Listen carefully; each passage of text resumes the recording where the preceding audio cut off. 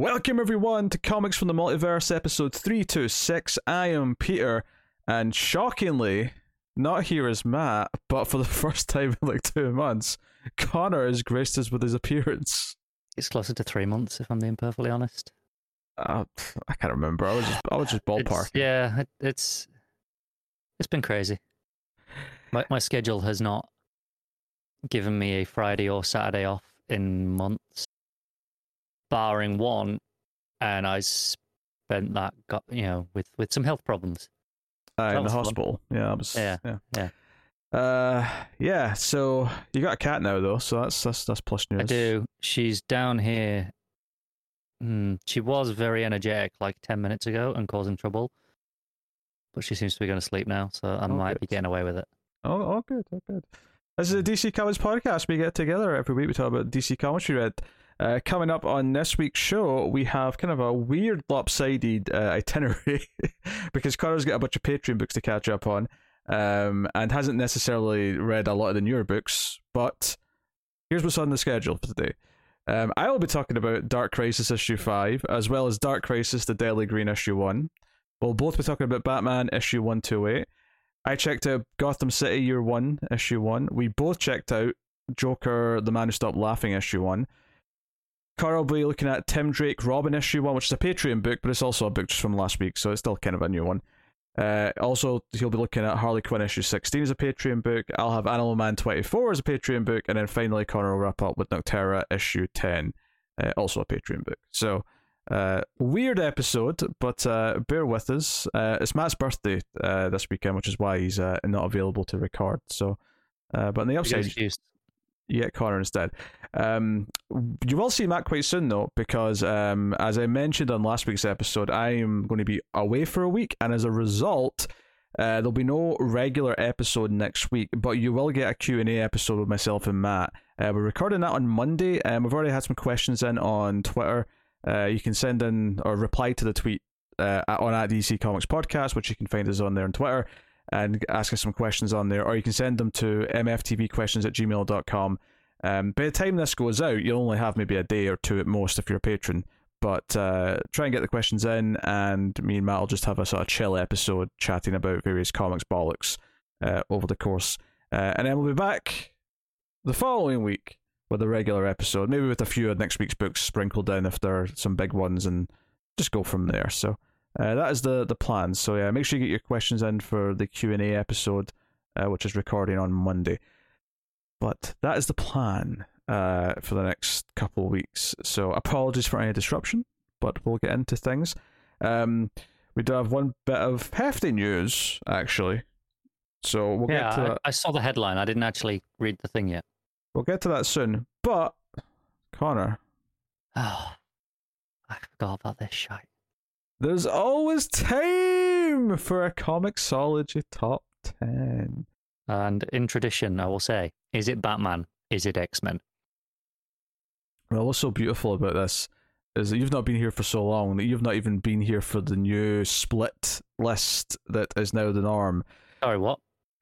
Well, this is not my fault. This is Comixology and Amazon's doing. Now they separate Tuesday and Wednesday releases, and there's no way to mix them. So we'll be looking at the Tuesday top 10, and it's still top 10 as of right now, but it's just the books that were released on Tuesday, right?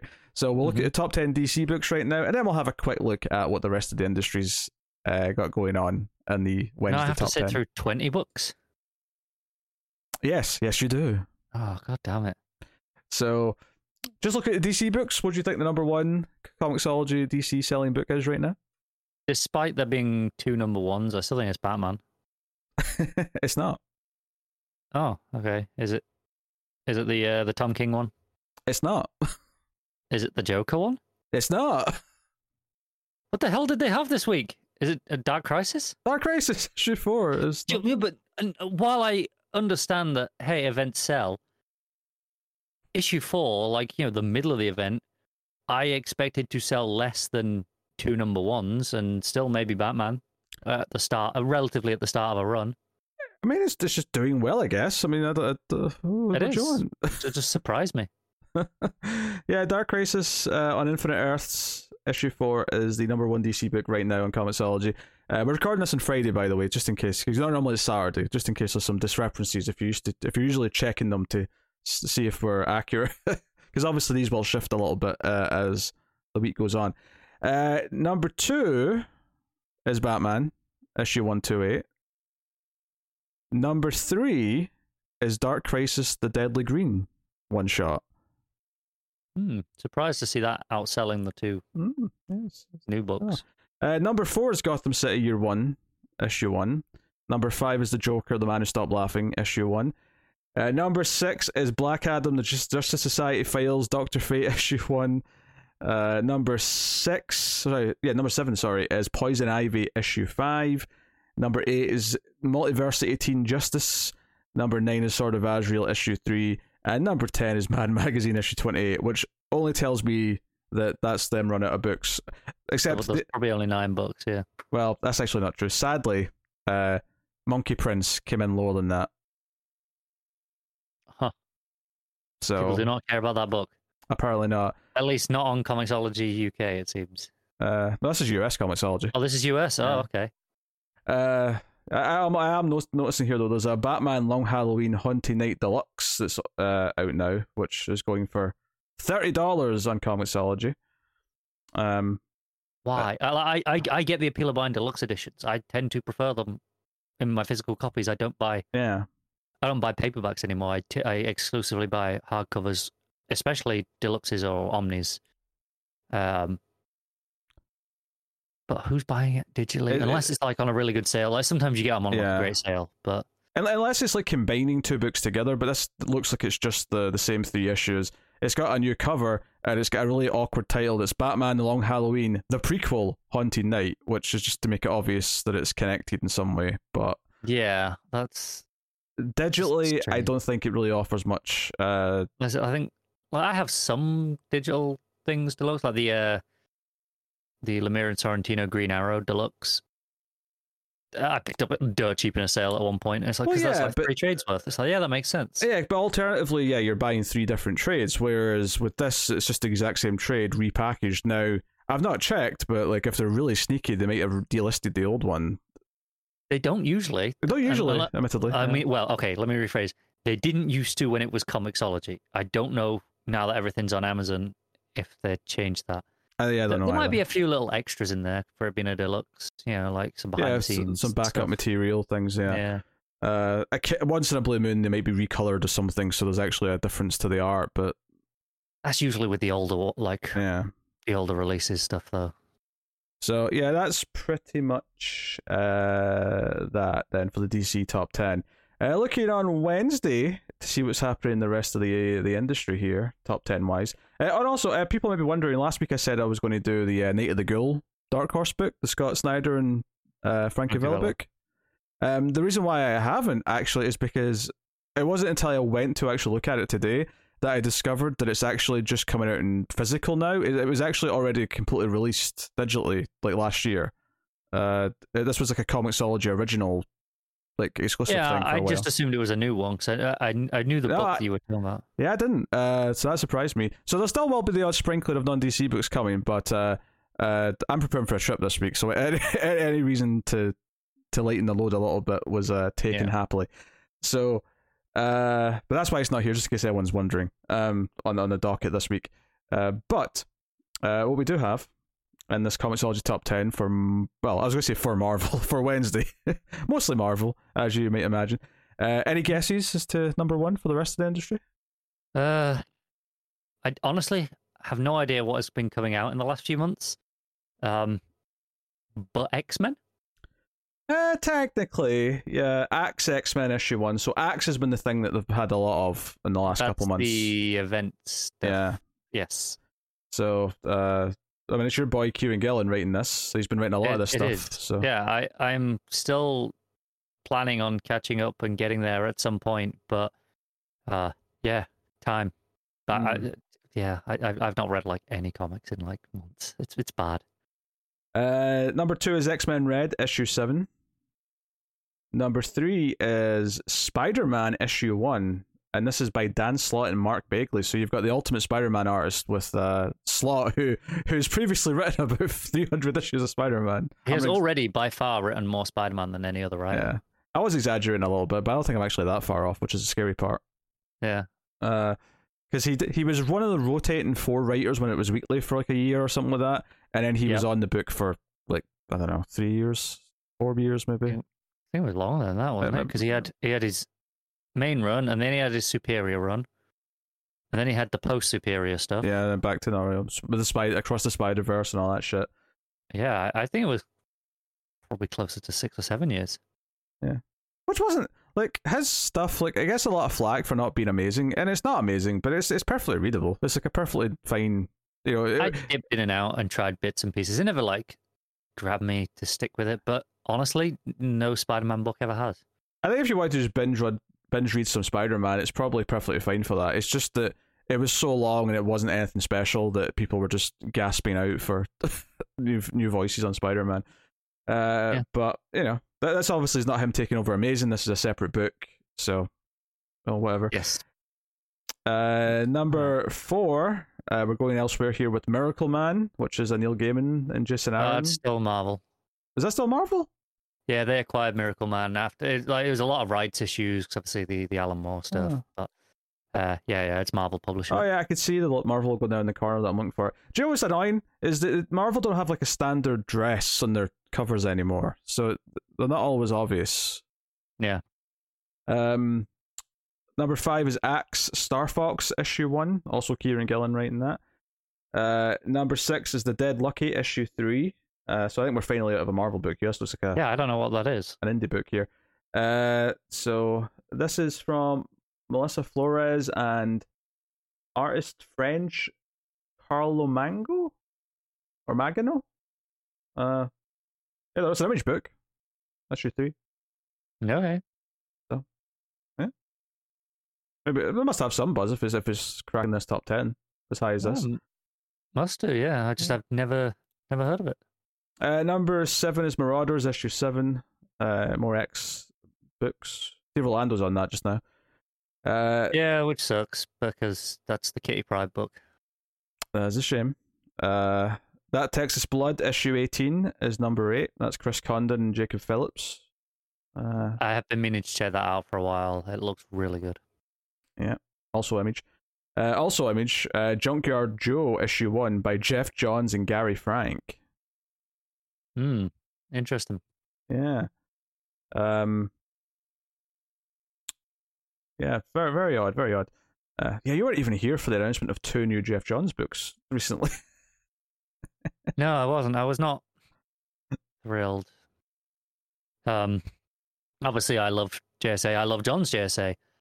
I don't want more of it. I want a new crack at someone doing a JSA book, really. I don't know. Maybe that's a particularly negative take, but I want new writers as well. You know, on properties. It's the same thing with the Dan Slott on Spider-Man, right? Like, there's so much Dan Slott Spider-Man out there. Who's asking for more? Yeah. I mean, I'm excited to read it, and I'm hopeful it'll be good. And you know, Johns hasn't been on a good ongoing book in quite some time because he's not really had any ongoing books in quite a long time. So.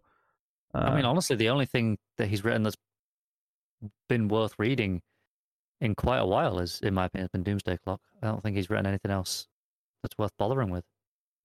Yeah, I mean, yeah, since Rebirth, or I mean, I'd include the Rebirth one shot is worth reading as well, but you know. Yeah, but I mean, even like, there's a good amount of his New 52 stuff, which is just like, yeah, it's fine. It's not as good. No, there's parts of his Justice League run that are quite good. There's a little bit of his Aquaman that's quite good, but none of it's as good as his pre-New 52 runs. Yeah, no. I don't think that's not even like an unpopular opinion, I don't think. That's people. No, I don't think it is either.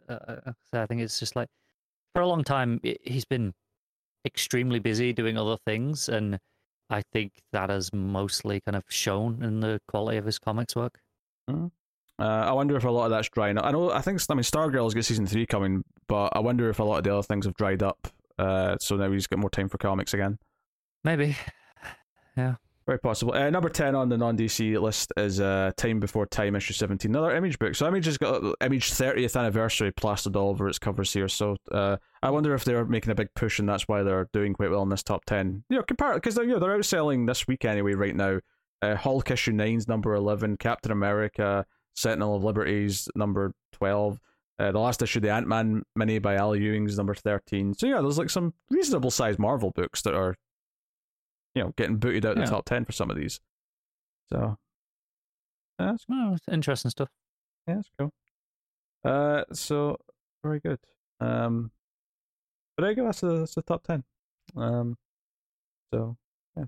As far as like non-DC books that are worth reading, by all means, keep us informed if there's juicy looking ones.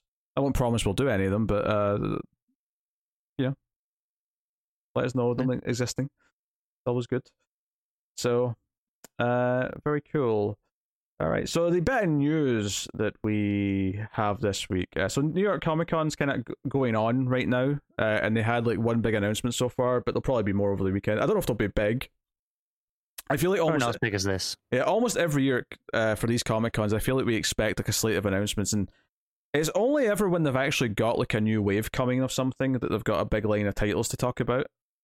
Yeah, honestly, this is probably the biggest announcement we've had at one of the major cons in quite a while. Yeah, because I'm trying to remember when they did all the Future State, which was leading into all this new era of books, Infinite Frontier. Like, that wasn't even one of the bigger cons. It was just what everyone happened to be that time of year. Yeah, we got most of that. Was that not in the... what was the DC event? Fandom, yeah. Did we not get a lot of that around that time? I can't remember. I really can't. But I'm pretty confident saying it wasn't San Diego or New York Comic Con. Like, I'm pretty confident saying it wasn't either of those. Yeah, I don't think it was either. And even Rebirth back in the day, that was like WonderCon, I want to say. That was WonderCon, yeah. So, yeah. So, I mean, they just kind of... And to be fair, they are saying that this the end of Dark Crisis and get into this new phase... This is like a reset. This is going to be a new phase of DC, the new era of DC. They got a new name for it, don't they? They do. I'm just going to read through some of this Newsarama article, and we can get some of the details as we go here. So, during the Exploring the Universe panel at Comic-Con, DC announced its first 2023 event called Lazarus Planet. So they teased this in September. So they put out an image showing some of the characters that are going to be involved in this, and there's some weird things here, like John Kent's got like an electric blue Superman outfit. Batman's got a Dr. Fate helmet on. Cyborg's there. The Cyborg's there. So yeah, heroes transformed, secrets revealed, powers unleashed. Is the text that DC had along with this image they put out. So we also have the Demon Neza holding Monkey Prince. So yeah, Devil Neza is really, becoming more of a staple right now at DC. From just like the mini with Mark Waid to being in this, being brought up in some of the other books, and now more plans coming. Yeah, like I was really not hot on the Nezha stuff in Batman Superman, wasn't it? Yes. I was not like too hot on that, so that's a little not super compelling for me as a start to this event. Was the weakest element of that book for me, and then that's the linchpin for this. It's okay. Well, let's see here. Billy Batson is also going to be released from the Rock of Eternity, where he's trapped just now ever since that Titans Academy crossover thing they hammed, which none of us actually read because it wasn't very good. But the only reason I know that he was trapped is because of the Mary Marvel Shazam. Yeah, which is very good. It is actually. I was trying to catch up on some stuff, and I did get the first issue or two of that read. Yeah. So Wade's going to be the architect for Lazarus Planet, according to this article. He'll be teaming up with Riccardo Federici. That's not a bad name. Jean Lun Yang. Makes sense with Monkey Prince involved. Billy Tan, Nicole Maines, Skylar Partridge, and Francis Manipal. Philip Kennedy Johnson, Josie Campbell, Dan Waters, and more. Creative teams for the event will be announced alongside solicit text and covers in the solicitations that are coming up later this month. So we should have more details and sort of nitty-gritty parts of this. What we do know right now, according to this article, is that Lazarus Planet will see DC superheroes and supervillains transform for the event, and everything spins out of the Lazarus volcano exploding in Batman vs. Robin issue 4 in December. It'll spew transformative chemicals into the atmosphere, creating chaos all over the DC universe as Earth Zero / Prime citizens begin to develop strange new abilities or see their current abilities altered. Sounds like a bit of a let's just go crazy with everyone's like shit and do crazy stuff. A little bit, yeah. Also, it makes that Batman versus Robin book feel really weird to me in that, like, hey, don't worry about it. Issue 4, that's just going to set us up into the event. That's all you need to know. Like it's already given us that. And like, kind of makes it feel a little bit inconsequential in its own right. Have you read issue 1 of it yet? No, I didn't get to it yet. Well, I don't think you'll feel that way when you read it. Okay. We may not like it, but I mean, me and Matt both liked it. We both kind of love kind of the crazy thing it started doing and big character deals. But I will say this: like nothing about that first issue felt like this is leading to setting up the event or some random event. You know that. Fair enough. This is coming as kind of a surprise that book's going to be the launching pad for it. Other than the fact that Neza in some ways going to be involved, but like there's one main talking point coming out of issue 1 of that book, and it has nothing to do with events or Neza or building to stuff. You know, it's all a very specific character thing. Yeah. So I mean, we'll see how it progresses as issue 2, 3, and so on. But yeah, obviously all the listeners know exactly what I'm talking about. So yeah, some wacky things here. So we've got some bullet points. What's this say? An announcement accompanying the Explode Universe panel that presents the following questions. Can Power Girl free herself from the out-of-control Omen? Who are the mysterious trio claiming to be resurrected siblings of Raven? Will Dreamer's visions guide our heroes to the path of victory? Can Mercy Graves survive the transformation she's undergone? There's actually a bunch more of these. I think what I'm getting from this is that, yeah, it's kind of an event, but it doesn't sound like it's the big... Like, this is not like the next Dark Crisis. This feels like a smaller, just fun, wacky event to me. Kind of weird. Not necessarily an inherently bad way, just strange, right? Yeah. There's a lot of like strange, random things going on. Questions here. In there, Firestorm, a bunch of interesting characters that haven't all necessarily been used that much recently. Yeah, Monkey Prince. Some of these are explaining some of the creatives mentioned. Obviously, Monkey Prince explains Yang. Dreamer explains Mains. Yeah. And obviously you get Damien in there and stuff. So DC teases, but why could the fate of all life as we know it be in the hands of Monkey Prince? ? So I don't know. We'll see. I mean, I'm curious to try it and see what wacky things it gets up to. Yeah, I'm just looking slightly further down the arc of the release schedule. It is not a numbered. No, event. It's their name. So it looks like a series of one shots. Although I'm sure it probably just reads like 1 through 8 or whatever. Kind of weird that you got an Alpha and Omega bookending it. Like it's pretty common now. But instead of being like a 1 to 5 in the middle, it's 5 issues with different names entirely. I will say this: I do quite like that. It's quick. It's it's just weekly for 2 months and then that's over.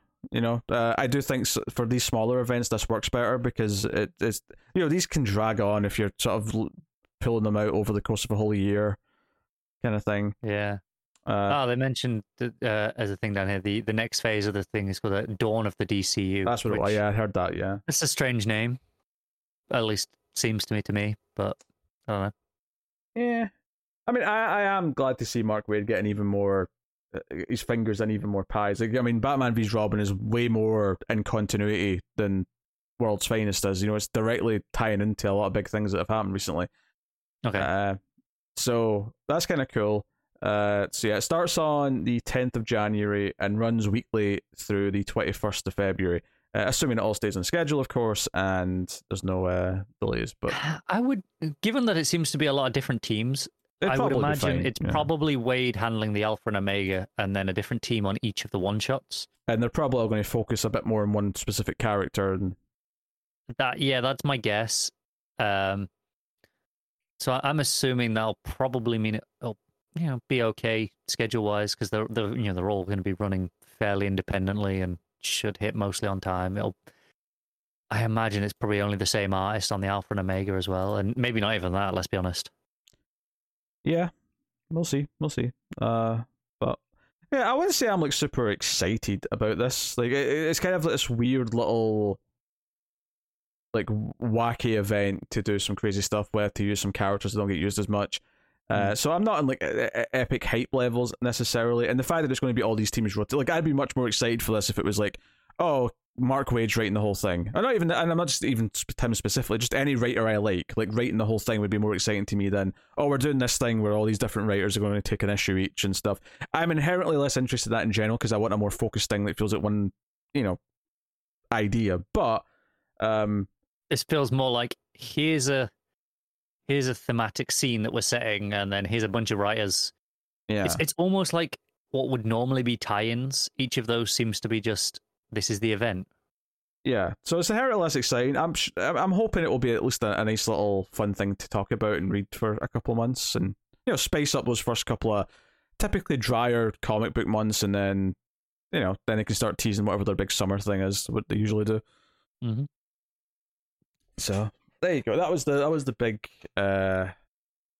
news of the week was this new event coming in January and in February. So that's Lazarus Planet. So very good. All right. So that's about it for news. Anything interesting you'd like to share with the audience after your long absence? I'm tired. Riveting stuff. I'm sure they're all thrilled to have you back. I'm just wondering if I have read anything else that wasn't really... I've been catching up on the DC books, so I've not been reading enough of those to really comment on them. I've enjoyed what I was catching up on. The first couple issues of... I read the collection of the Azrael stuff from Urban Legends, and then the first issue. So far, I'm actually really enjoying that quite a lot more than I thought I was going to. Been enjoying Poison Ivy, the first couple issues of that. I think I read the first 3. That's a really fun series. And I see now that that's kind of pseudo ongoing.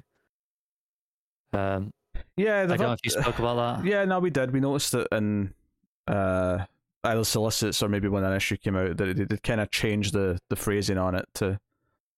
Yeah, I know. I'm completely blank on who writes it now, but I saw them Wilson. tweeting. Yeah, I saw them tweeting the other day saying, "Yeah, at the minute it's 12 issues, up from 6, but basically, as long as sales are good, they can kind of just keep extending it indefinitely."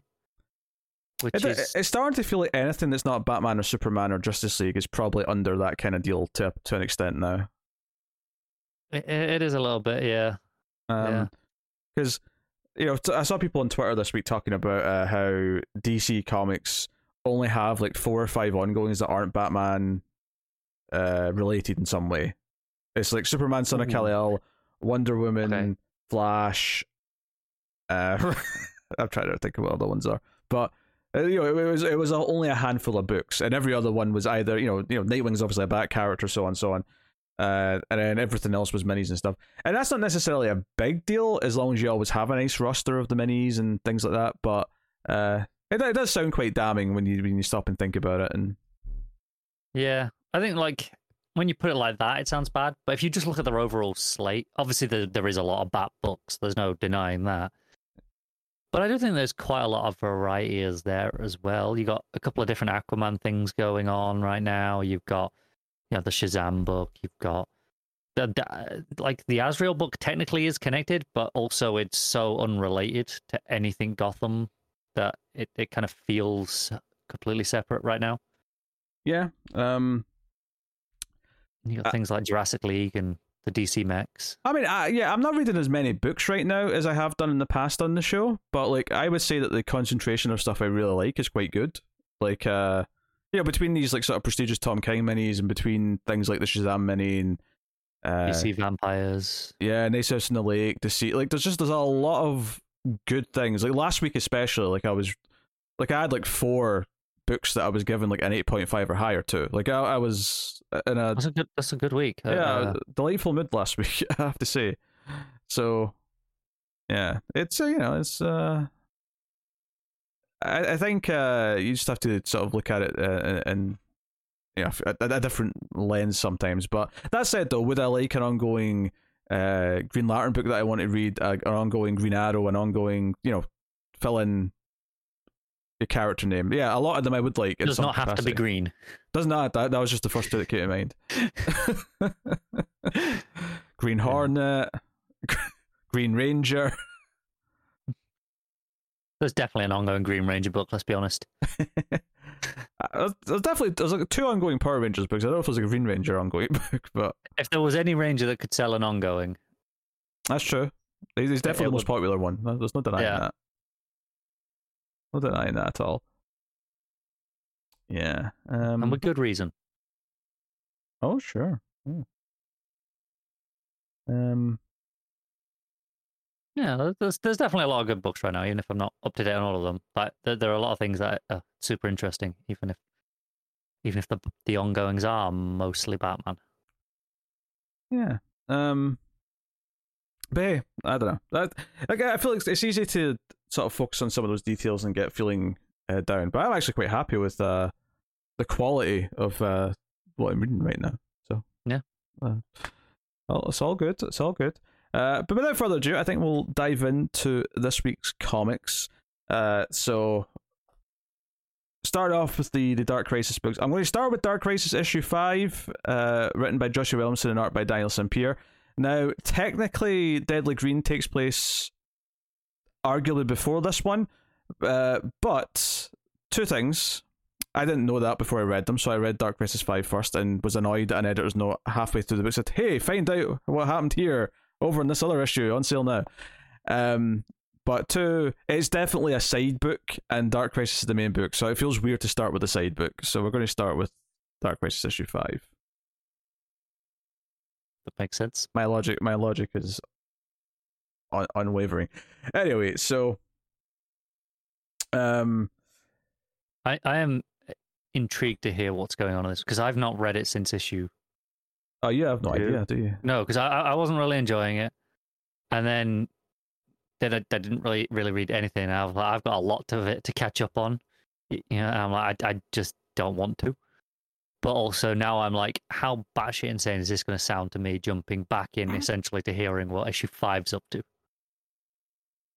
Well, gather round for a tale of the Great Darkness and how it has infected Deathstroke, all his lackeys, and the end of the last issue was basically him coming and infecting all of the Legion of Doom, with only Black Adam on his own fighting against everyone. Luckily for him, though, at the start of the issue, a few characters show up to like teleport him out, led by Sideways, who can teleport, obviously. Nice to see him popping up. Wait, they remembered Sideways exists? Yeah, they remembered Sideways existed. I feel like this is one of those things where anyone who doesn't read as much DC is like, who the hell is Sideways? Yeah, they'll be like, who is this guy? They don't even name him. He's there. He says, "Holy crap!" And I know he's the one opening the portal because I know that's his power. But like, I feel like otherwise it's just like, what's going on here? Yeah, who's this? So yeah, Tim, Supergirl, Aqualad, and Mr. Terrific. Well, I guess it's Aquaman now. Sorry, he's been promoted. But they get Black Adam back to the Hall of Justice, where Nightwing's waiting with the others, and so on and so on. But Nightwing's like, yeah, we have to take the fight to him. We get the big typical Crisis page of Pariah looking at all of these infinite Earths all in a row, usual shit, because he's rebirthing the multiverse, yada yada yada. But the big things here is that he's got all of these Justice League members in their own little world, and that's helping him fuel his new multiverse. But Barry and Hal have been traveling between the worlds and are trying to wake up the other Justice Leaguers, which is kind of where we pick up here with them arriving on what the book is calling Earth Batman, which made me chuckle because I thought, oh, Matt will love that. Earth Batman. That's Matt's favourite Earth. Yeah, so they're fighting Bruce and they're trying to like snap him out of it and, hey, Bruce, it's us and this is not real, like, remember who you are, kind of thing. And Bruce is fighting Barry. Hal realizes that he does have his ring. He thought he didn't, but it was just kind of covered again by the fakeness of all this. He can feel it, he can sense it through his willpower. So what he's wearing fades away and he has the green outfit. And to wake up Bruce, he shows him the Bat family with a construct, and like here's Dick, Babs, Steph, Cass, Tim, so on and so on. And that wakes him up, and he's like, okay, well, we have to do this. We have to do something. and the heroes on Earth are trying to gather everyone we can. Gar wakes up. He's missing an eye now. He's got an eye patch. He's looking pretty tough. And more like Deathstroke. Yeah, the JSA are going off to try and handle the multiverse side of things, whilst Dick and the Titans are going to stand their ground and try and fight Deathstroke and his army on Earth. That's when Superman, John that is, and Swamp Thing and Raven show up. Now how they do this is explained in the side book. We'll get to that next. But they show up with the original controller for, like, Pariah's controller for the original Crisis. What he used to set all that off. So, and the thing they find out here is that the Great Darkness isn't corrupting everything. I mean, it's infecting people and taking over, but what's actually happening is that Pariah, and to an extent, by extension, humans are the ones corrupting the Great Darkness. The Great Darkness is acting up because there's a bad influence in it, rather than because the Great Darkness is always going to exist. But so that's the angle we'll look at it from now, and the Pariah's at the center of all that. So yeah, but there's a bunch of interesting characters. Damien goes off and grabs Dr. Light to go do something, which I thought it was a bit awkward being on the same page as the other editor's note, but it's like, hey, go follow what Damien's doing in this other one shot that's coming out soon. To his credit, there's always a one shot to explain things. Don't worry about it. To his credit, I don't think this book's actually been that bad with like tons of, because it's mostly just been those Justice League one shots that they've not had to reference in the main book. This is just happens to be that the one page has 2 editor's notes, 2 other one shots, one of which is out this week, one is out soon. So it feels a bit much on one page, but it's not been too bad with that overall. But yeah, Deathstroke and his army show up outside the Hall of Justice, and the team go out to fight him. And Black Adam's like saying, "Oh, you're just children, you're just sidekicks. You're not a Justice League." And then Dick has a sort of badass moment where he says, "We never were." And then you get a full 2-page spread of him saying, "We are the Titans," and like the big, group shot of everyone, which includes obviously the Titans that you'd expect with them, but also Supergirl, also John, some other characters who are there like Blue Beetle and some of the speedsters and stuff like that. So it's kind of like all the legacy characters who are on Earth right now teaming up to take on this army, which is kind of neat. Meanwhile, on the Earths and the fake multiverse that Pariah is brewing,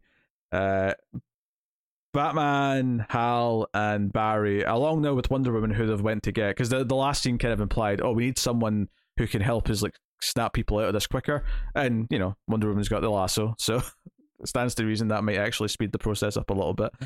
But when they get there, they're actually surprised to find that Clark already kind of knows. He already kind of suspects that this world's a lie, and he's been studying it and trying to understand it. He basically compares it to being lucid in a dream, and then he kind of like makes the reality fade away on his own. And he kind of looks like a, I don't know, cosmic Superman. It looks like he's made of stars when this is all done.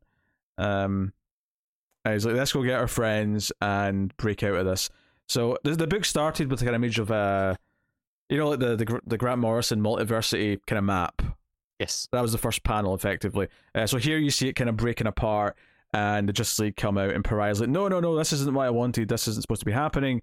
The Justice League are all together again, including some of the ones that we didn't see before, like Arthur's there, Ollie, Dinah, and he's all pissed. He's like, you're going to be erased. This is, it's all building up to this cliffhanger where Pariah's saying he needed more heroes. He needs more heroes now because he's fueling this multiverse off the heroes.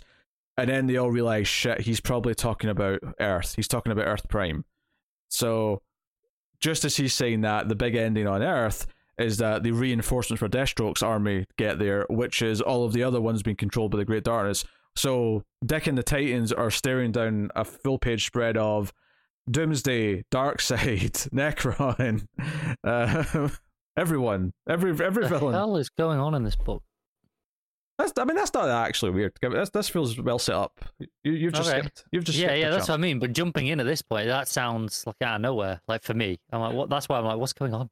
Well, I mean, right from the start of the story, like these villains have been. I mean, even before the event itself, we were building up to it. Like that Darkseid and these others villains were being taken over by the darkness, which was then linked to Pariah. So This isn't out of nowhere in the story. This was. No, I wasn't saying it was. Yeah. So that's your big final page, is that the Titans are about to be overwhelmed on Earth with every big DC villain basically, and the Justice League are going to have to try and get back to help. So we've got 2 issues left, I think, of this now. So we're building up to a big fight, and I've been digging this quite a bit. I think it's a really entertaining event. I don't think it's particularly as important or as deep as some of the bigger ones that have maybe had more of a lasting appeal, but I'm having a good time. I like how the legacy characters are still feeling elevated. I actually kind of appreciate like Dick turning around saying, no, we're not a Justice League, we're the goddamn Titans. We're still the Titans. It doesn't matter if we're the ones that are now running the show. We're still Titans. We don't have to take that name for it to mean something. I kind of appreciate that. Sampere's art is been pretty consistent. It really pays off, especially in the big spreads. Whenever you get the big group shot, it looks really good, really detailed. I appreciate the fact that it's very easy to separate when you're in one of the multiverse worlds. So every time you go to a page where you're on one of them, even though they're all vastly different, they're all not Earth. They're all very clearly right away not Earth, whether that's through the color palette or just the wacky locales or whatever it is. So that's always really appreciated.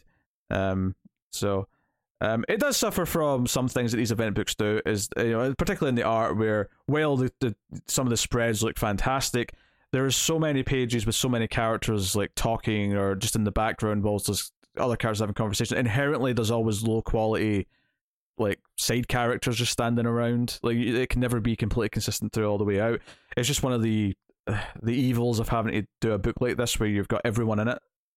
It is. The only way around it is you get Gary Frank to do it on a Doomsday Clock schedule. Yeah, it gives them basically 2 to 3 months per issue. Yeah.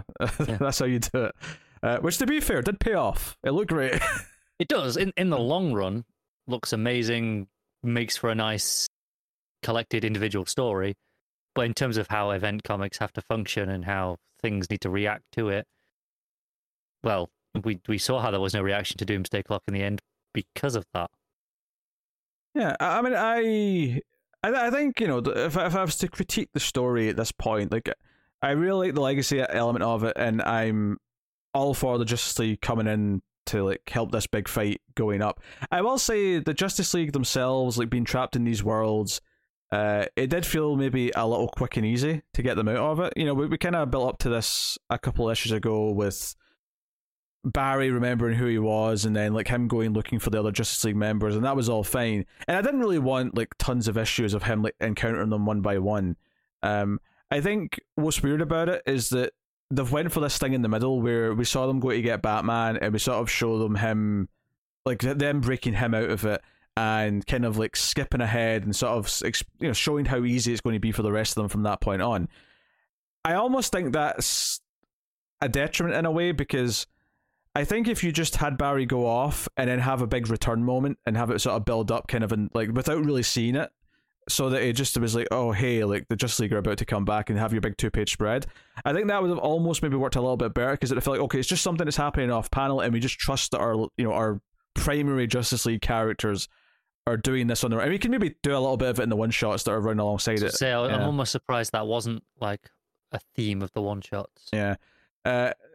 No, I think the one shots, from what I read, because I read a couple of them, it was basically just like, here they are in their world, and like the illusion they're in kind of thing, rather than like there being the story of them realizing it necessarily. Yeah, see that, like if it was me, I probably would have done 1 or 2 at the start that was like that, and then break format and have it be the escaping the world essentially. Yeah, if they wanted to do it that way, that'd be fine. But I think there's the 2 extremes where you believe it all be kind of in the background, and you have it just be like, oh, like in the background, Batman's been concocting this plan, and now we're going to see it struck, and it's like, yeah, Batman had a plan, bitches. Like, you have it feel like that sort of moment, but for the entire Justice League, or you sort of make it feel harder and tougher, and make it feel more like a real journey to get to that point. This is kind of in between, and as a result, it feels kind of like the worst of both worlds, because it's kind of rushed, so you just get like a little bit of it, and then it skips, and it's like, okay, but they're already out. So it just feels a bit too easy, I guess, is what I'm saying. Yeah. So, but I think we brought up Doomsday Clock a couple of times. Doomsday Clock felt like this special thing I was excited to read every time. Dark Races has never reached that. Dark Races is not even close to that in terms of like anticipation. But it's been a very enjoyable event to read. If you like your typical event, your typical Crisis event with all these ideas being thrown together and referencing the history of the Crises, which some DC fans are sick of and some still get a kick out of it.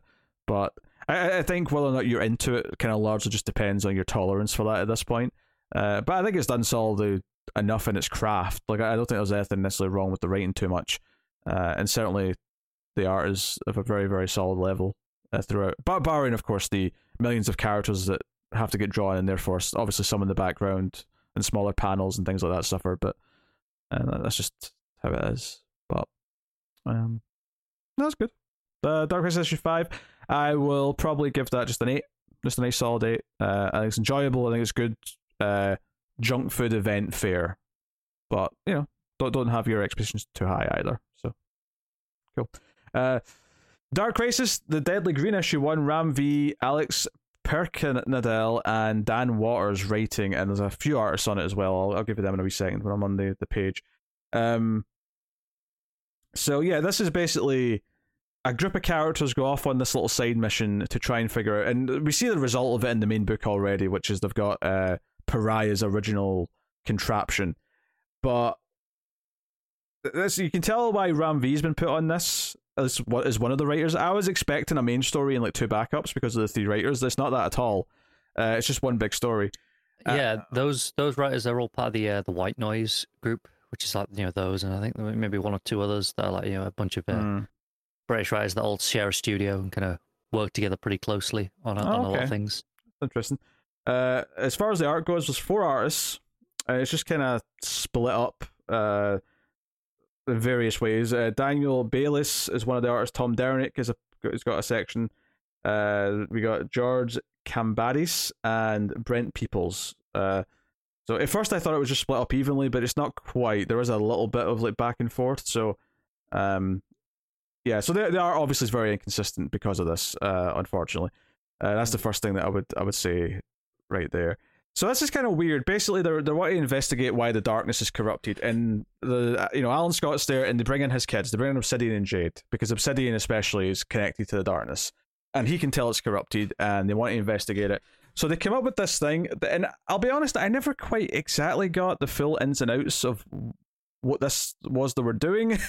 It seems like they travel into Alan's ring, which is like a magic entity of constructs, but it's connected to the darkness. But to go in so that the light doesn't just kill them, they have to have the darkness with them. So Obsidian's sort of beaming in his darkness. So we basically get this mission with John Kent, Raven, Swamp Thing. It's actually both Swamp Things, but when they go in, and this is a neat little touch actually, Alec Holland isn't there. And Levi explains that Alec's not really a person anymore. He's just like a part of the Green, and because he has no like human willpower, he can't exist in here because this is a place of willpower. So it's just Levi wants to go in. So I thought it was an interesting little that's part of the benefit of having Ram V be one of the creatives on this. He's got a cool little couple of details for his boy. But yeah, so they go in and.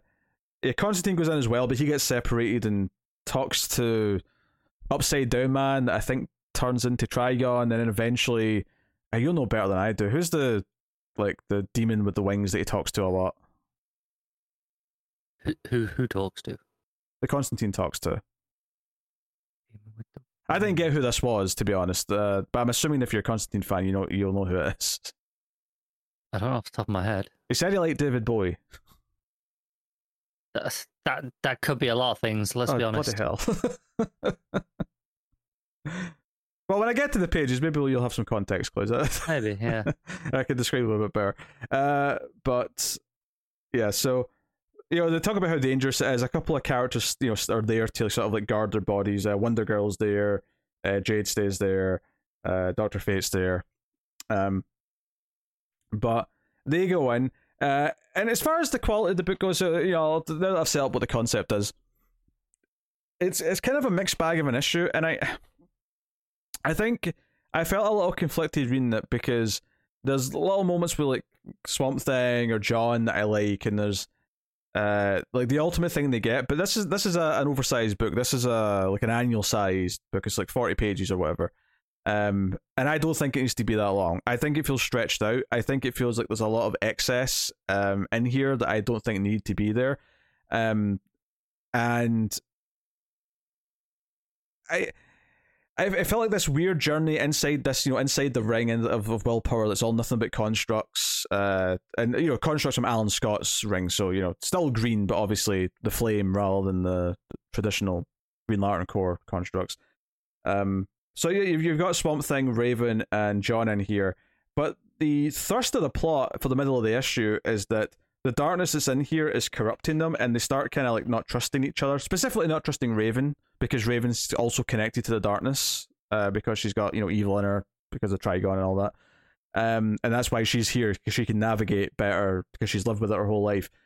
So it gets to this point where John and Swamp Thing start fighting with her and not trusting her, thinking she's like trying to make them walk in circles, because they walk in circles at one point, and it's not her fault, but they think it is. And all of this conflict, I just kind of felt like this feels like plot for plot's sake. And I get that you're trying to say that the darkness corrupts and it's affecting them and all that, and there's nothing wrong with that idea per se. I just never really felt like there was that much of a point to it. This felt like the entire conceit of what the story is, like what they get by the end, seems like a fun idea, and the realization that Pariah's infecting the Dark Races, or not the Dark Race, infecting the Great Darkness and not the other way around, is an interesting plot development. I'm not so sure I actually really like the journey, what the story of this book is, which is a shame, because I really like Ram V, at least out of the creatives, and I like a lot of the characters that are involved. Obviously not Constantine, because screw him, but the rest of them I quite I quite enjoy. So yeah, I found it a lot, and there was a lot of cutting back to like Constantine when he's talking to the Upside Down Man, and then that turns into Trigon, and then like a lot of just philosophical sort of nonsense that just kind of my eyes start to glaze over after a while about this like discussion about humanity and good and evil and all that. It didn't really feel like it had much like shape to it that felt like it had a point, other than to just sound, kind of smart and like, oh, we're talking about things. The killer thing towards the end is that Levi kind of like surrounds John in like a green armor of sorts, made of like Swamp Thing looking vines, to give him the power to like get through and stuff like that. So that's kind of neat.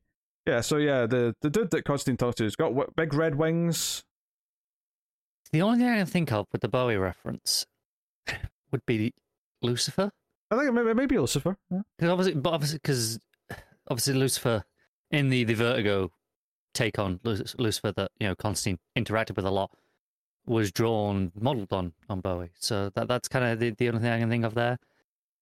But I don't know. Maybe this is a different take on it that they've been using in DC Universe lately that I've not seen. Yeah, Constantine just says at the end, "Don't worry about me. All I did was have a little chin wag with the dark." That's all he says about it to the others when he gets back. This is definitely something where I think a Constantine reader would probably just know who this is.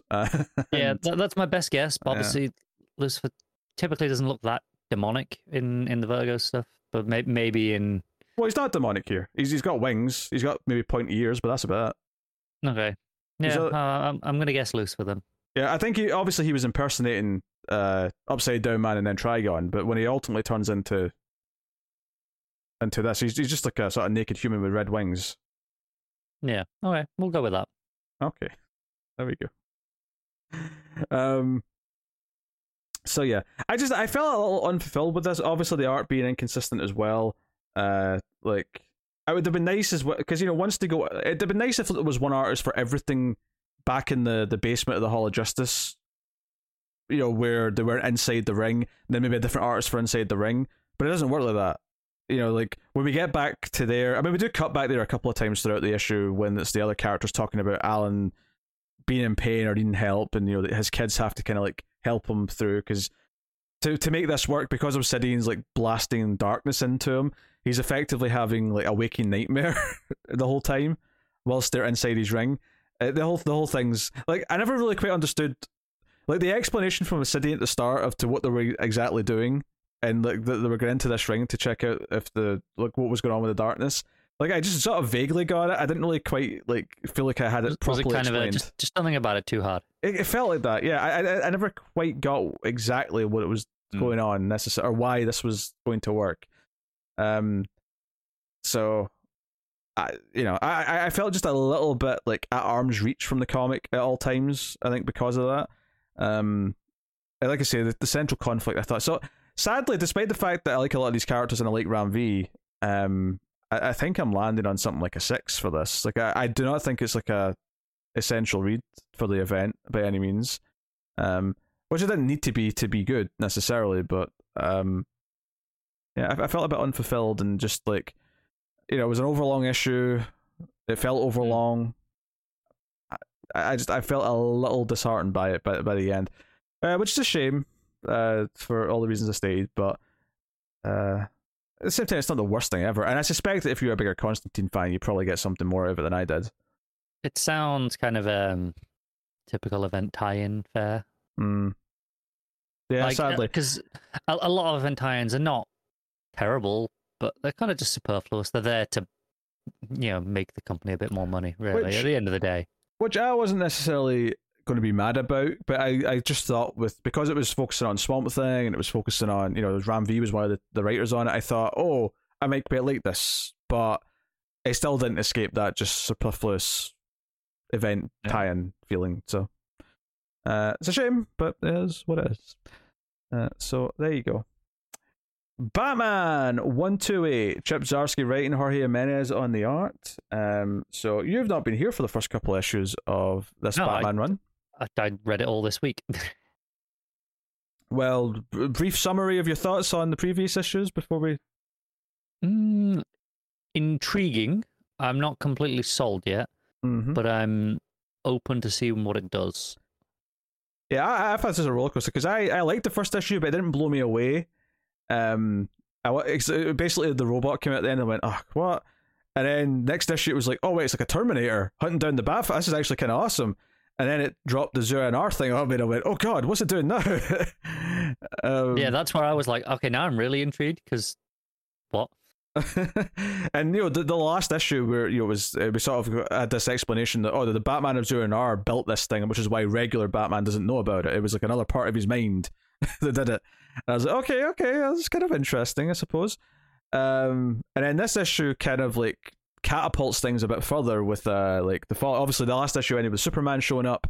And the first thought that me and Matt had, of course, which is the first thought Batman basically has, is like, yeah, but if Batman built this thing, he probably built it because this is all very much like Tower of Babel, but he built it for himself. In previous issues, it was they weren't hiding that comparison, obviously, but this is basically Tower of Babel, but for himself. But naturally, it's also designed to handle all the other members of the league should they try and interfere. Just in case, yeah.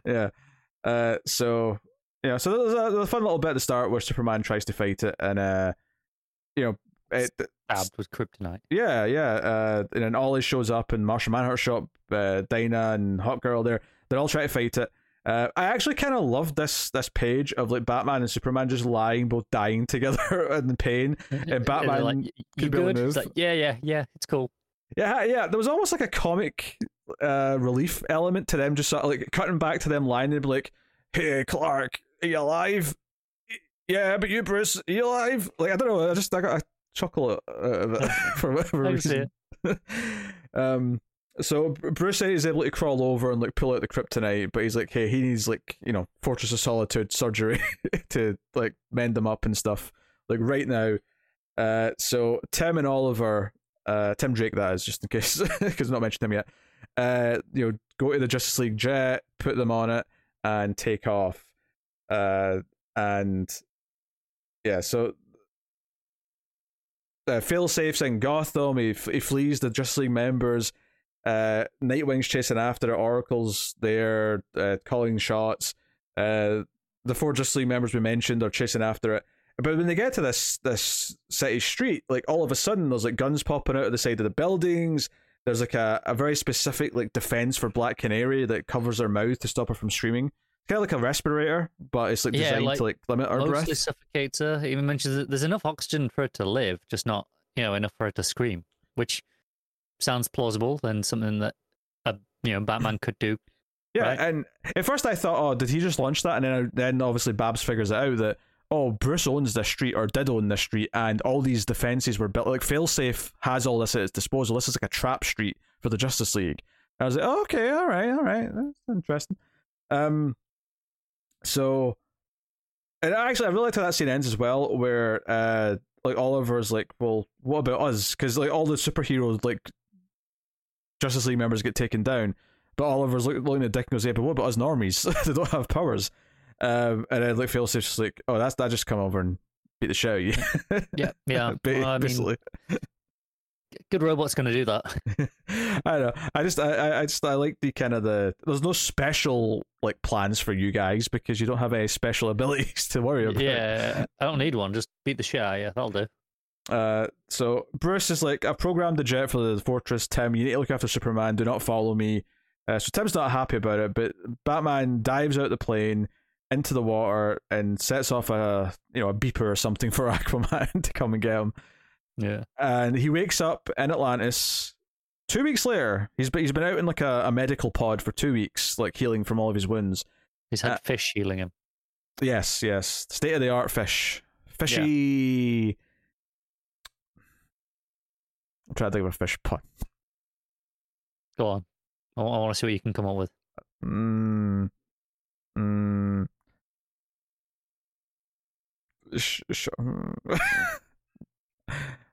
Shut up. Look, the point is that he wakes up and he's healing, and we find out in this 2 weeks, and this is the part where it takes a sleeper. I'm like, whoa, I wasn't expecting this.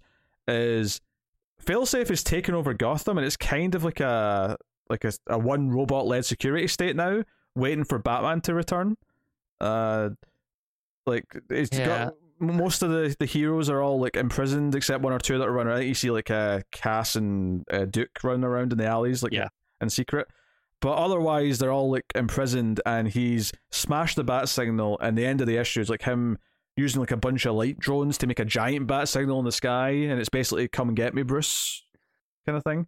Yeah, it kind of lost me a little bit here because this feels like a beat that we've done, obviously a lot in comics in general, but specifically recently, this feels like the end of the Tom King.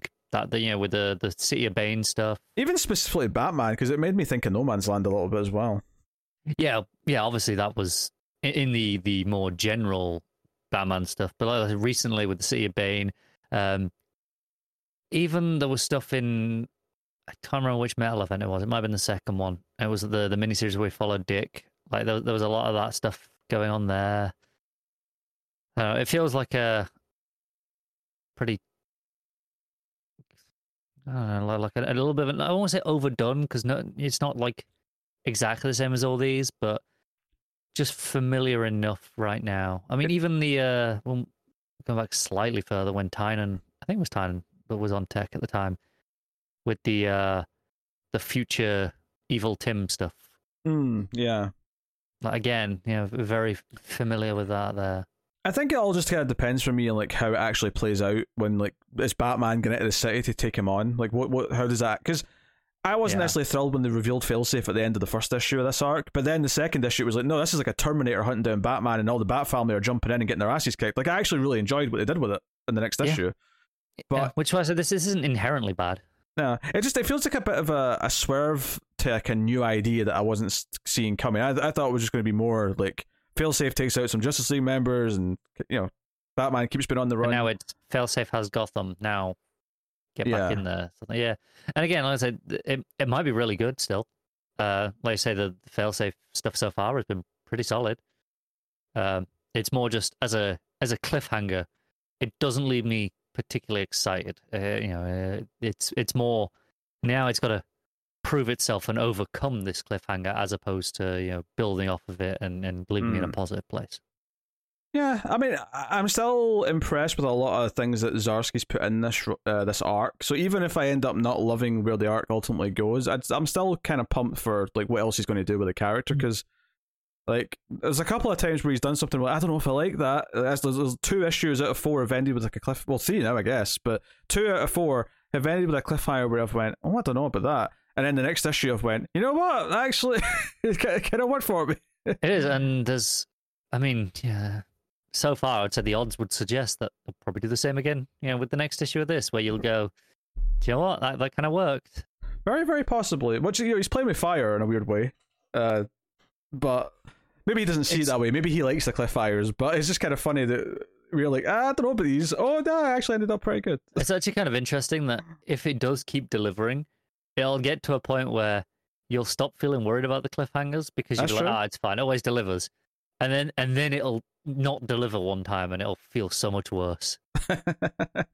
Yeah, but at that point, it's like, well, 1 out of 20 or whatever is fine. So it's whatever. I'll forgive it. It's going to happen at some point, and maybe it's this time, maybe it's later. Who knows? Well, that's the thing. We're not saying like if I don't like what this does with this story, the next issue, it's not like one weaker issue out of however many. It's specifically one weaker follow-up issue where previously he's had questionable cliffhangers that have turned out to be great. It's a really specific metric. So even 1 out of 3 on that scale is not bad, actually, all things considered. Yeah, it's such a unusual, I don't want to say complaint, but critique. Because it's very rare that I'm so cautious about a cliffhanger and then it completely wins me over. And even rarer that I can do it like twice in a row. Maybe 3 times. We'll see soon. Maybe 3. We'll see. But I mean, the action, of course, was good. It wasn't as because I like the second issue of this, which was the car chase and the Bat family like coming in one by one. Like I thought the action in that issue was phenomenal and the way it was drawn and the sequencing. I think, obviously, we had Jimenez doing quite a bit on Batman during Time stuff, but he does such a great Gotham. That, I'm enjoying having him back again. There was just lots of really good action set pieces that were really well laid out, and I felt like the big moments playing off. This one doesn't have as many of them, or because we're kind of doing different things. But like I say, that cut to them lying on the floor as the other League members are fighting was a good moment, and it's like another example of just how well structured. And I'm assuming this is also on Zdarsky as a writer as well, that he's kind of setting this up for Jimenez to. I actually really like Jimenez's Superman as well. Like the very first panel of the book, it looks like an older Superman, not like really old, obviously, but like slightly older than what we maybe typically see, but with his kind of rougher lines that Jimenez have that kind of plays really well with the colors in this book. But we don't tend to see it with characters like Superman. I think it looks really good. Yeah. The whole angry dad thing at the start as well, and the narration was a neat touch. So no, I mean, I enjoyed the issue. I once again, I'm saying that I don't know how I feel about what this issue does towards the end, but we'll see. Obviously, there's a backup as well, which is also by Zdarsky, and this is basically the Zur-En-Arrh, or I think it's called Zur-En-Arrh Year 1 or Failsafe Year 1. But it's basically this idea of when Zur-En-Arrh first started appearing. It kind of ends at this point where is the Joker aware, and is the Joker kind of like become more unhinged because he knows Batman's more unhinged now at the end? That's kind of how it wraps up. I wouldn't say there's too much of a story. It's a little bit kind of scattershot of like Batman's mind thinking about like who he is and what's going on right now. But nice art though for it. That's good. Yeah, old school vibe, the smaller ears and stuff like that to give it that sense. Yeah, a little bit Francavilla-esque with the colors. Belair doing the colors there, I see, but I think she's doing a good job of like replicating that feel that you get from that sort of story. Yeah, because I mean, I don't really have much to say about it, but I did like the moment where he's with Gordon and he's looking at the photos of like the victims of the laughing gas that the Joker's used, and he notices that there's something wrong with it. He says it's a fake smile, and you sort of get the sense that the Zur-En-Arrh Batman's like the one in control, or is starting to creep through. And I kind of like the feeling of that towards the end of it. But I don't have too much to say on it as a whole. It's just there's not a lot in it, and it's like 8 pages or whatever it is. No, it's the sort of thing that maybe as a whole, once there's a couple of parts to it, it might feel like a decent chunk. But as is, it is a bit too short to really get anything in any meat in it. Yeah. All right, what are you rating Batman? I think I'll give it an 8, just about. I think 7.5 would have been there, but I think the art kind of just not pushed it up a bit. Yeah. Yeah, I'll give it an 8 as well. Like I say, some trepidations about the direction at the end, but it's still very enjoyable and good art and sequencing. So, yeah, good stuff. All right. Gotham City Year 1, Issue 1, Tom King writing with Phil Hester on the art. So this is the next mini-series from Tom King. And I do love the idea of Gotham 1 getting a Year 1, or Gotham City getting a Year 1. Gotham 1. Yeah, and I wasn't really sure exactly what this was going to be. We obviously had to solicit when it was first came out and stuff, but this... We knew Slam Bradley, right? Yeah, we knew Slam Bradley was going to be like kind of lead character here. We get this story that does bring in the Waynes. Richard Wayne, which is Bruce's grandfather, and his wife Constance are characters in here as well. And it teases at the start that there's some mystery going on about why they're not like revealing their baby to the public too much. Like they've been kind of reclusive with their daughter. And Slam is introduced at his office. This woman comes in, kind of under mysterious circumstances, saying she's got an envelope for him to deliver and money to pay him. It's not from her. Like she's doing this on the behalf of someone else, and she gives her name as Sue, but doesn't really give much else. And notably, this is the 60s, and there's a lot of talk later on in the issue about the black areas of Gotham City, and this woman is black, so worth mentioning that here at the start. What threw me off here at the start here, and I guess it makes sense now with the timeline, but it started off by saying it's 1962 or something like that. 1961. And I'm like, man, these moving timelines of comic books are like, because I'm just so used to like, like if you tell me like what time period would you say Bruce's grandfather was like, I would have been like turn of the century. That was my first statement. But obviously, if you're thinking about it in present day times and like what age Bruce is supposed to be now, and you sort of work your way back, yeah, by now, yeah, maybe the 60s is all right. Yeah, I mean, I typically think of Bruce as kind of early 50s.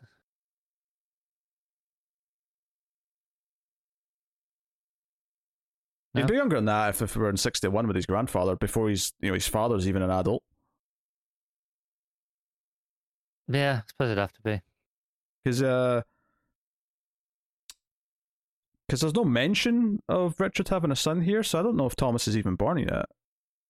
Okay, because 50s would take you back to what, like 70s? Yeah, early 70s. Yeah. It's only 10 years before that. I guess, yeah, I guess I expect Bruce to be a bit older than that. Like, that feels like a very young Bruce in this continuity then. Yeah. Bruce can't be older than 30, really, at this point, then, surely. Yeah, I would say. Which, I mean, I think technically New 52 did establish something like that, but obviously the timeline was wonky because he's had 4 Robins in the space of 5 years or something stupid like that. Yeah. Like, this feels like it's skewing back towards a younger Bruce than I think of, but... Yeah.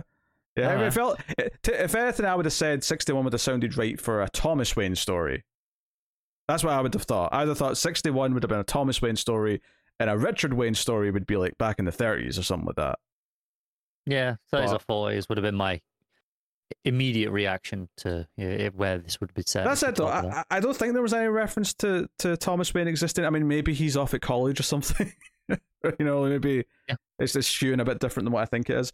But anyway, so he thinks it's weird, but he gets his assistant, old Johnny, to Taylor and find out where she came from and see if there's more to this. But he takes the money, he takes the job, and he goes to the Wayne Manor. The art here is fantastic. Hester's art works really well here. There's a lot of flat colors, a lot of muted yellows, tans, browns, and things to give you the sense of the time period. When he's in his office, like, it's mostly, again, very earthy tones, white backgrounds with greys and browns and yellows. Like, there's a very specific color scheme to this, and it gives it the time period down. So when he goes to the mansion, he's basically accosted by the head of security, who's actually an old cop that he used to know when he was on the force, and they sort of rough him up a little bit to the point where after he meets Constance Wayne, he's taken down to a basement area and beat to shit. And it's not until quite late on they even read his. Actually, no. I think they read the letter first. Like, eventually, Richard Wayne shows up and they read the letter first. But ultimately, what's going on here is, it turns out after some questioning, because they're not really telling them what's going on until later on, is that their child's been kidnapped. Their daughter's been kidnapped. And this note was like a second note from whoever's got her with the ransom, saying to give the money to Slam Bradley. He's going to deliver it. Don't call the police, blah, blah, blah. And it matches a note that was left when the baby was taken. It matches a note. And what's notable about the note is that it's signed with a bat symbol, which is probably the only thing in this issue that I don't like, because it's the one thing that made me go, and roll my eyes. So I don't know, like, where they're going with that, especially since Richard starts coining whoever this is the Batman, with a hyphen. So very prequely, isn't it? Yeah, up until that point, I was really into this. I was into, okay, all right, yeah, we've got like a kidnapping of a Wayne baby. Slam Bradley's a detective, going to go and find it. We're going to delve into some of the darker side of the history of the city. The idea that you've got the rich neighborhoods and you've got the poor neighborhoods, which some of which are black neighborhoods, and kind of like the attitude of like the rich people try to clear up those parts of the city, but the unsaid part being to get rid of the people that are there. Part of the background plot is that Richard Wayne's building a factory in the south side of Gotham where the poor areas are. So there's all this like mythology stuff and like city building in the background that I actually really like, and I really like the Slam Bradley stuff. I'm still into the plot. I'm still into the kidnapping plot. It's just this actual bat thing that I'm like, what is this? I don't. What are you doing here, King? And maybe there's going to be a point. Maybe it's going to all make some sense later on. Maybe there's some wonkiness here to Slam's memory, because the sort of, not twist, but the reveal at the end of the issue is that all his narration, he's actually talking to Batman in present day, or I don't know if it's present day continuity, but it's present day. Somewhere when he's Batman. So he's telling this story to Batman as a really old man, and talking about the darkness of the city and all that. And it's basically saying, yeah, you think Gotham broke when you were around, but it broke before you. It broke long before. And he does sort of talk about when he's driving around that, yeah, there's bad parts of the city, but it is kind of like this family neighborhood where everyone sort of still treats each other like they're in a small town. Is that true? Is he right to think that? Or is that just his perspective and he's not really uncovered the true darkness yet? The big thing, though, that makes it a bit murkier is once he's eventually let go, and the Waynes don't necessarily believe that he's innocent, even though he's saying that he is, but the instructions are to make him be the one that delivers the money anyway, so they have to kind of go through with it. And there's some great full-page panels of him walking from the Wayne Manor in the rain. It's very moody, very pulpy. But probably the most pulpy thing is when he gets back to his office and it's all red and black, kind of like the nighttime lights with just the red street lights on the outside to give you that drama, again, very noir style tone. He gets a phone call, and the phone call is that his assistant that he sent tailing Sue, the woman that delivered the letter in the first place, he's turned up dead. He's like been dumped in like some cement or something, and he's been shot with Slam's own gun that he gave him for protection when he went out to follow her. So now the cops are like, where were you all day? Your guy just showed up dead with your own gun, and he can't tell them because he's been told by the Waynes not to tell the police about anything that's going on because the kidnappers will kill the kid. So he's found himself in this weird position where he's responsible for saving this kid now, and no one on any side trusts him. So it's kind of like a really hard done by kind of story. And this all plays out like in the work site where they're going to build this factory. And there's the big sort of billboard saying, coming soon to Southside, the Wayne Industrial Refinery, the future of Gotham. Which I always enjoy. It's like a very Back to the Future, and even like dark with the nuclear power plant. This like, oh, there's like some sort of landmark in the city we're going to use to like be this central point for everything. But yeah, the last page is like super old Slam Bradley, talking about this. He says he sounds just like his grandfather, which implies that he knows who Batman is, which is worth mentioning, because he says, you sound just like your grandfather, and you don't look back, you don't look back to what was before you, kind of thing. There's truth, there's secrets. Gotham fell before you ever got here, which is a really cool line. This idea that, and it was always kind of known, that's always kind of true. Like, Batman became Batman because the city was already corrupt and gone to shit. So yeah, but yeah, the last line is just him looking at Batman saying, you don't know a damn thing. To be continued. So I really like the story. I really like the mystery that's setting up. The only thing I don't like is the idea of the kidnapper using this bat symbol, which does make me wonder if there is going to be some sort of weird other element to it, like whether it's time travel or whether it's I don't know, or maybe like Slam's like not a trustworthy narrator or something like that. But the fact that Batman's here to listen to this story implies that there's something to learn specific, and maybe it ties into what this this kidnapper who used this symbol. But I certainly wouldn't have thought it was going to be a time travel story of any kind, but that bat symbol definitely makes me kind of hope that it is, or something akin to it, because otherwise it's just so on the nose and prequely that I'll hate that in retrospect. For now, I'll see where it's going, because the mood and the tone and the characters and all the Slam Bradley detective stuff is all great. And the art is like perfect for it. The art is, I can't compliment it enough. Lots of flat colors, like I said, but also lots of flat shadows. The panel where he's looking down at his dead friend and the cement, like the rain's like pouring down on him, so you get like the drips coming off his hat, but the shadow completely covers his eyes, so you don't actually get to see his eyes in this shot. It's like so moody, and like you really get that kind of pulpy noir, but also mixed with maybe a little of David Fincher's Seven, in terms of like just how sinister it feels and how kind of hopeless the world feels around him. So I really dig that. So needless to say, like, I'm not surprised to come out of this going, I'm definitely reading issue 2, because it was another good Tom King book. But there is that one element that I might not like, depending on what it does with it. Either if it stays muted enough, I won't let it ruin things for me, or if there's a good reason for it that actually isn't just a coincidence, then cool. It really does play on the sort of, from what it sounds like at least, these sort of prequel elements to books on media in general that you specifically really dislike.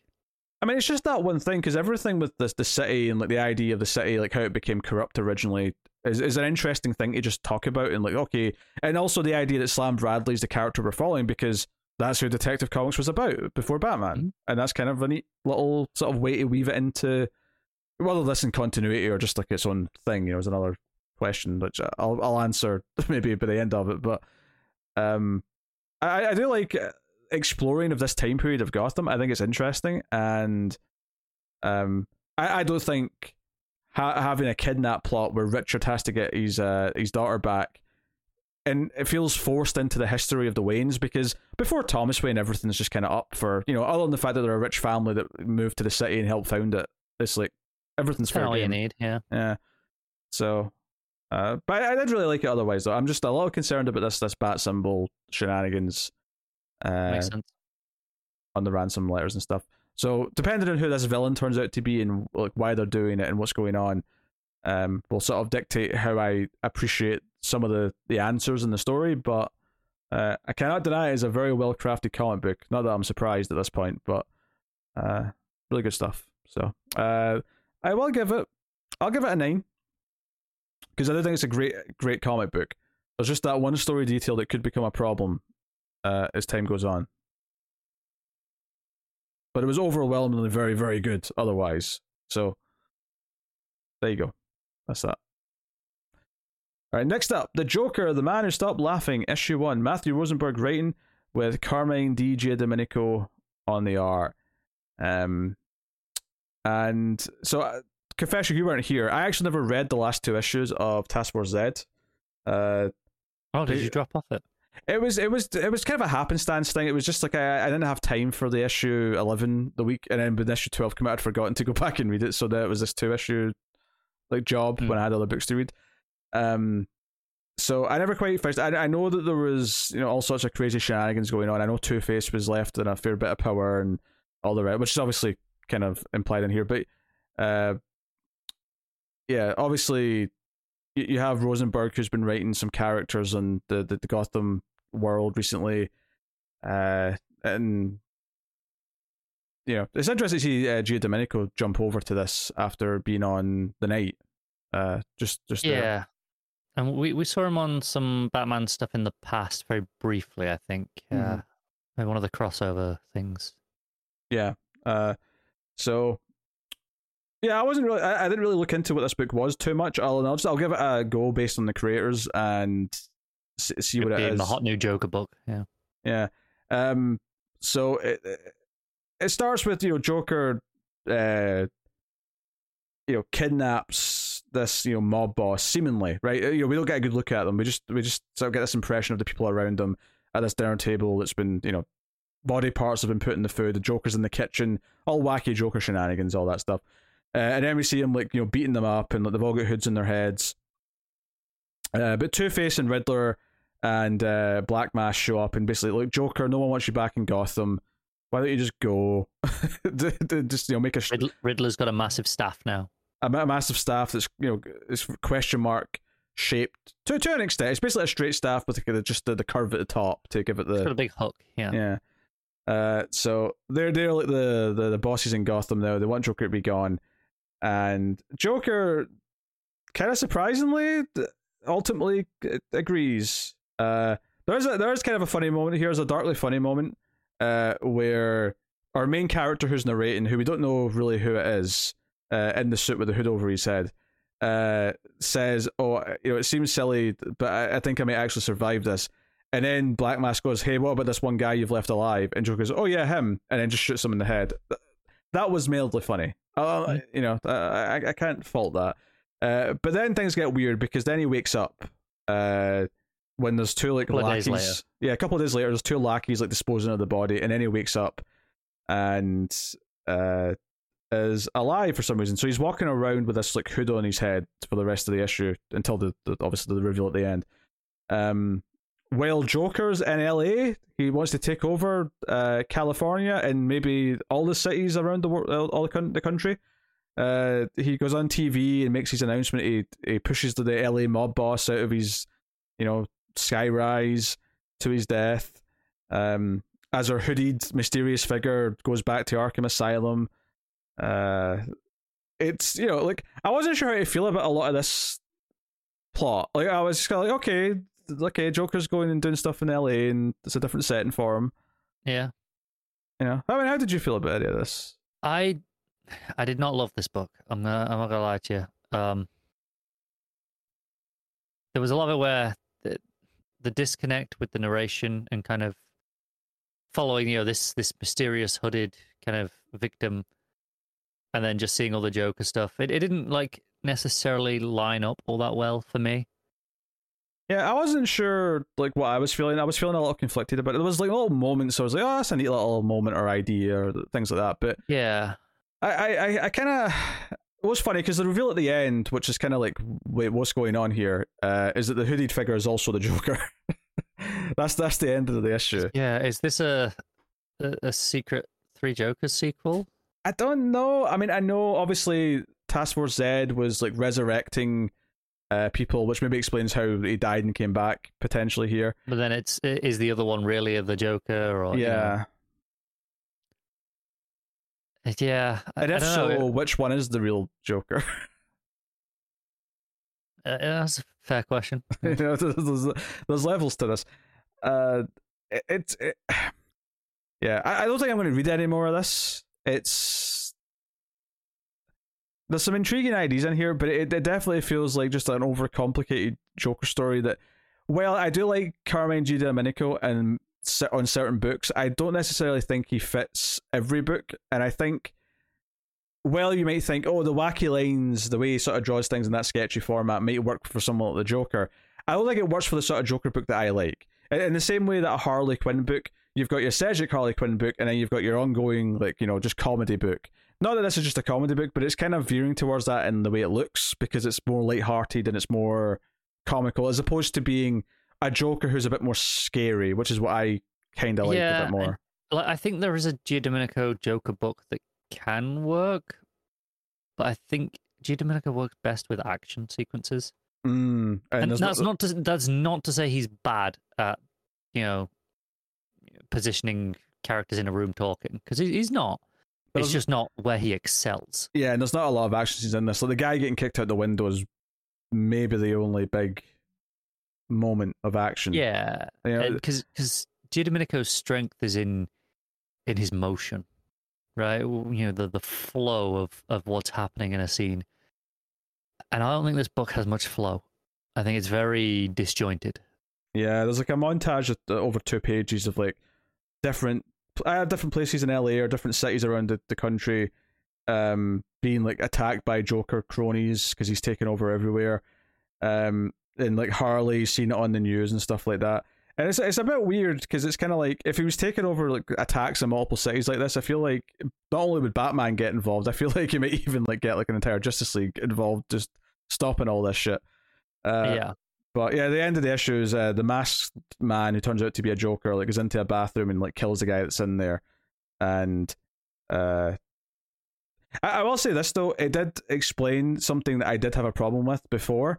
Because I did think the narration text, the lettering, was a little too Jokery looking, and it was confusing me early on why the narration wasn't the Joker. And then when you get to the end, it's like, oh, he's also a Joker. I guess that makes sense. Yeah, because it did feel very Jokery as well. There's the bit, I think it's when he wakes up and he talks about the joke of, first thing you got to do is make sure he's dead. You hear the gunshot, which felt like a really Joker thing to reference. Yeah, like this kind of really kind of stupid joke that everyone's heard that's not actually funny, really, because you've heard it so many times. But obviously the Joker would put some sick twist on it, right? I mean, it would make sense to me that the hooded one's the real Joker and the other one's not, because he leaves Gotham pretty much when he's asked to, and because this whole expanding and being like a crime empire all over the country feels like that's someone else using Joker's like mystique. And he says he's going to clean up cities, right? Yeah. That's his speech. It doesn't feel very Joker. Like I said, I don't know if it's an imposter, if it's supposed to be like a Three Jokers sort of sequel. I don't know quite what's going on there. Right now, I'm leaning towards some other criminal using the Joker's likeness to, take over, and maybe thought he'd get away with killing the Joker, but clearly, Lazarus or whatever has happened. Lazarus just brought him back or something. Yeah, there's always Lazarus juice. Yeah, I don't know, but I wasn't really feeling it all that much either. So much so that even though it was Francavilla on the art, I got to the backup and went, you know what? I don't even want to. I did the same. I was like, I do like Francavilla. I flicked through it just to glance at the Francavilla art because always gorgeous. I did see the ape, the gorilla in like the Superman thing with the Shakespeare collar with a Tommy gun, and I'm like, I kind of want to know what's going on there, but also not enough to read it, like not enough to actually go through it because I was not feeling the main book, and I think it was just Rosenberg again, right? It was Rosenberg again, yeah. Yeah, so I was not like really excited to. Yeah, I it's a shame. Because, like, I've liked some of Rosenberg's work. I've liked one or two of the minis he's done at Marvel as well. But he does seem to very much depend on what characters he's doing or just what the concept is, really. This feels like a really weird concept and maybe plays out, but I just wasn't necessarily feeling it as I was reading it. I was kind of like, this was the book I read out of all the new books I read this week, which was a bit of a chore. And I wasn't super into Deadly Green either, but I was like, this felt a bit of a chore to get through this one, honestly. Yeah, for me, with time, it came down to this or Gotham City Year One. And obviously my track record with Tom King lately has been not so hot. So I thought I'll give this one a shot instead, thinking maybe maybe I've got more of a chance of enjoying it. Ultimately, I don't know if that's true because I probably would have enjoyed at least the Phil Hester art more than Domenico on this particular book. I think you would have, enjoyed the art more. Yeah. Again, we do usually like Domenico, just not necessarily the right script for him here in this issue. No. So there you go. What are you giving Joker, The Man Who Stopped Laughing, issue 1? 3 or 4, which sounds really harsh, but I think it's a below average book. It's maybe a bit hard. I'll give it a 5. Like, there's moments in here that I thought were amusing or little ideas or whatever, but just a bit of a chore overall. And I had no interest of reading more. Yeah, even the backup I didn't want to read. Never mind the next issue. Terrible, but I'm not sure how many people are going to love this book. That's fair. All right. We'll go out to some Patreon books every month at patreon.com/MailFuzzTV. You can make myself or Connor read a book. Now, Connor's been gone for a little bit, so he's got some catching up to do. So he's got 3 books here he's going to talk about. He's skipping ahead on one of them. The first one he's going to talk about here is Tim Drake Robin issue 1. Because it's new and it means he can, because he didn't want to do like 2 Harley Quinn issues in 1 week because they just sort of blur together and it wouldn't be a fair review. But he can skip ahead and do the Tim Drake issue quite happily. So yeah, Tim Drake Robin issue 1. Take it away. Yeah, it's Megan Fitzmartin writing, who did the Tim Drake stuff. And on Urban Legends, yeah. Yeah, I think maybe even some stuff in Future State as well, going back that far. I think she's kind of been dabbling with Tim for a while now. And of course, your favourite artist. Yes, the reason why I am being forced to read this, because I was really excited at first when I heard I was getting a Tim Drake book. Because, as people know, Tim Drake's my favourite Robin. And then they threw Rosmo on art. I'm not a joker that stopped laughing right now, I'll tell you that. The first 2 pages, I didn't recognise Tim. Oh, really? Oh. I did not realise it was Tim. He's obviously in his civvies. I'm not saying Rosmo's bad enough that I wouldn't recognise Tim in his Robin outfit, because Rosmo may have some stylistic choices I don't agree with, but at least he, characters are usually recognizable in their outfits. But I just thought there was like it's Tim walking around the harbor in Gotham. He's walking around some old boats and doing some stuff, but it's at night it's just this guy walking around the docks, and I was like, okay, what's going on here? And there's narration over the top of it, a lot of narration actually, probably too many narration boxes to critique the writing here. It wasn't until the bottom of the second page where Bernard showed up, the boyfriend character that it kind of introduced in that Urban Legend stuff, I think it was. Is that how you pronounce Bernard? I've known people that go by Bernard, yeah. I've never heard that before. Did you never watch Bernard's Watch? I have never heard of this. It's a British kids' TV show with a kid called Bernard who has a stopwatch that stops time. Sounds like a little wanker. Continue. Yeah, it was. Yeah, basically. But until he showed up outside interacting with Tim, I was like, oh, that's Tim.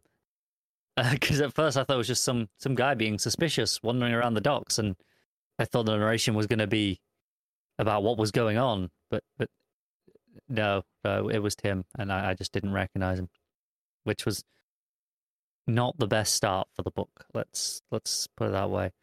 But the premise of the book is Tim's he's bought a shitty little rundown boat to live on. It's a tiny little boat that there's a couple of pages that have some really interesting panel layouts that I like in premise. I don't think it comes off entirely well, but I like the idea of it from Rosmo here. I'll give him that, where it's kind of like a cross section of the boat, and you see from the side, and you see some of it like underwater as well, and you see it's cut away, and you see the inside, the layout of how it's set up to be Tim's home. With the it goes downstairs, and you see all the stuff. So like that parts of it are under the water, as a boat would be. It's a nice idea, and it's mostly just setting up where Tim's life is right now for the first half of the book. Kind of this, okay, he's living on this boat. we're setting up all his neighbors who also live on boats in this little dock. As you do. And there are a strange collection of characters. I'm not even going to get into them all because I don't think it ultimately doesn't matter that much. They're just there's a 2-page no 2-page. There's just like a big panel kind of going through a bunch of them. There's like the only one I can remember was called Tuna because it was called Tuna, so that was slightly memorable. Big Tuna. Yeah, that was my first thought as well. The only other two slightly memorable ones are these two women who I couldn't tell you their names, but they're the first ones that are introduced to. They get a full like scene interacting with Tim, whereas the others just get like a, this is just who they are, little narration boxes. And also those are the two that end up murdered slightly later in the issue. So that's why they're slightly more memorable, because they are the plot. They seemed, one of them's decapitated, one of them's like stuffed in like an oil barrel drum sort of thing. Basically, it turns out that there's this plot where Tim's got some detective that he calls in that he knows. Again, I think a lot of this is harkening back to some of this urban legend stuff, maybe, that I've obviously didn't read much of. I read the first one, I think. But I'm assuming that's what all this is, because it references a lot of things that I think is not the best start for a book. I think in issue 1, I think there's a lot of stuff here that it references in that urban legends, and correct me if I'm wrong, because I may very well be, there was not a collected one-shot of all the urban legend stuff published alongside this, in the same way that the Asriel one had the 3 parts kind of that urban legends collected. Actually, I think they did it already. Like, I'm pretty sure before the Asriel one, there was already a Tim Drake one that was reprinting. It was like the 3 parts to the story plus like 1 extra bonus story was a one-shot. Okay. Was that quite a few months before this then? Oh, it was a while ago, yeah. Yeah, I think that's the mistake. I think they should have saved it and done it, if not like the same week as, but at most a month before, maybe even just a week before. Because the Asriel one, they were on the same day, and it was really easy to go, hey, you want to pick both of these up. I think they might have done it for Pride Month, I want to say. Pride Month was June, I want to say that was. June or July. That sounds like it might be right. Yeah. I think that's just a weird combination of a mistake on DC's part. If they knew this book was coming, I think they should have saved it and done that better. And then a critique of Fitzmartin's writing here, and that I don't think it's that accessible. I think there's a lot of referencing back to this other stuff that feels essential to have read, and I felt a little bit alienated having not read it. And I think that's kind of a mistake in any issue 1. I think really. Because at least with that Asriel one, you could kind of treat it as a 0 issue, and like, I think maybe they should have named it as a 0 issue. But this here, it felt missing, because this case that's happening, this is murder. He's looking at all the pieces, and he puts together that it's actually a recreation of one of the earliest detective stories by Edgar Allan Poe. And then he talks about how he dealt with one of these already, someone recreating, I think it was a Sherlock Holmes story. And it was, I think that was in the urban legend stuff or the Pride special. If that was separate, I'm not sure. And it talks about, oh yeah, I did this. I know what's going on here. And he just kind of goes off and solves it kind of quickly because he knows exactly what he's looking for. And I kind of felt a bit out of the loop here by jumping in, in the first issue, jumping into this thing that was already established in something that I don't think everyone will have read. Maybe that'll be included in the trade for this long term. I think it probably should be. But for anyone who maybe just saw, hey, there's a new issue 1 on Comixology this week, I like Tim Drake. I think this is a real problem, because it felt like there was a lot of context missing. I think it worked okay with the Bernard stuff, kind of establishing that relationship, because the the early part of this is him going, well, do I call him boyfriend? You know, is that where we are? Like, so there was enough there that it kind of felt okay, but it talked about, you know, it mentioned Tim having an injury recently. But it didn't give any context. There wasn't even an editor's note for that as to where to find information on that. Which I thought was weird, because I'm like, I don't actually know what exactly that's referring to. It's difficult because things. It's difficult because they're doing this spinning out of something they've already done, and it's a bit ballsy to put an issue 1 out. And obviously, you could rewrite it to like serve more for new people as well, which is maybe what you're supposed to do in the first place. But I could also see it being really off-putting if you open the first page of an issue 1 and it says, this is a follow-up to this series of stories that you can go buy as well. I mean, but the thing is, those editor's notes are in there. There is one that references the Pride special. There's one that references, here's, you know, it was in Urban Legends 4 to 6. So they're in there anyway. And again, I'm not saying have none of these things. I'm not saying don't set this as a spin-off to that book. I just think it could have been written more accessibly, and it could have felt a bit more natural and inviting to newcomers. But the ending is, you know, Tim solved that crime, kind of. Like, he doesn't catch the guy who does it, but he you know, there's a big gorilla, orangutan, I think it is, with this disc, and he knows, you know, this is why he knows what to fix, because, you know, this happened before with an elephant, I think it was, in the other one, where he has to smash this disc and then finish the story in some way. So, you know, that's what he does, and it resolves really quickly, but he doesn't catch the person who's behind it. And at the very end, he's back in his boat home, and there's a package on his table with a little note saying, you know, clever work today, until next time, Gumshoe, you know, presumably from whoever is behind it. So it's setting up its mystery there. And I think that stuff, like, it's starting to work nicely in terms of where it's going. I just think it really introduces it in a clunky way for newcomers. And that is my biggest problem with this book on a writing stance. Art-wise, yeah, it's Rosmo. I just dislike it vehemently. It is not to my tastes. I don't think he has any particularly bad layouts in this issue. I was once or twice, I thought there was some poor lettering choices in terms of where narration boxes were, and was following the flow, and I was reading them in the wrong order.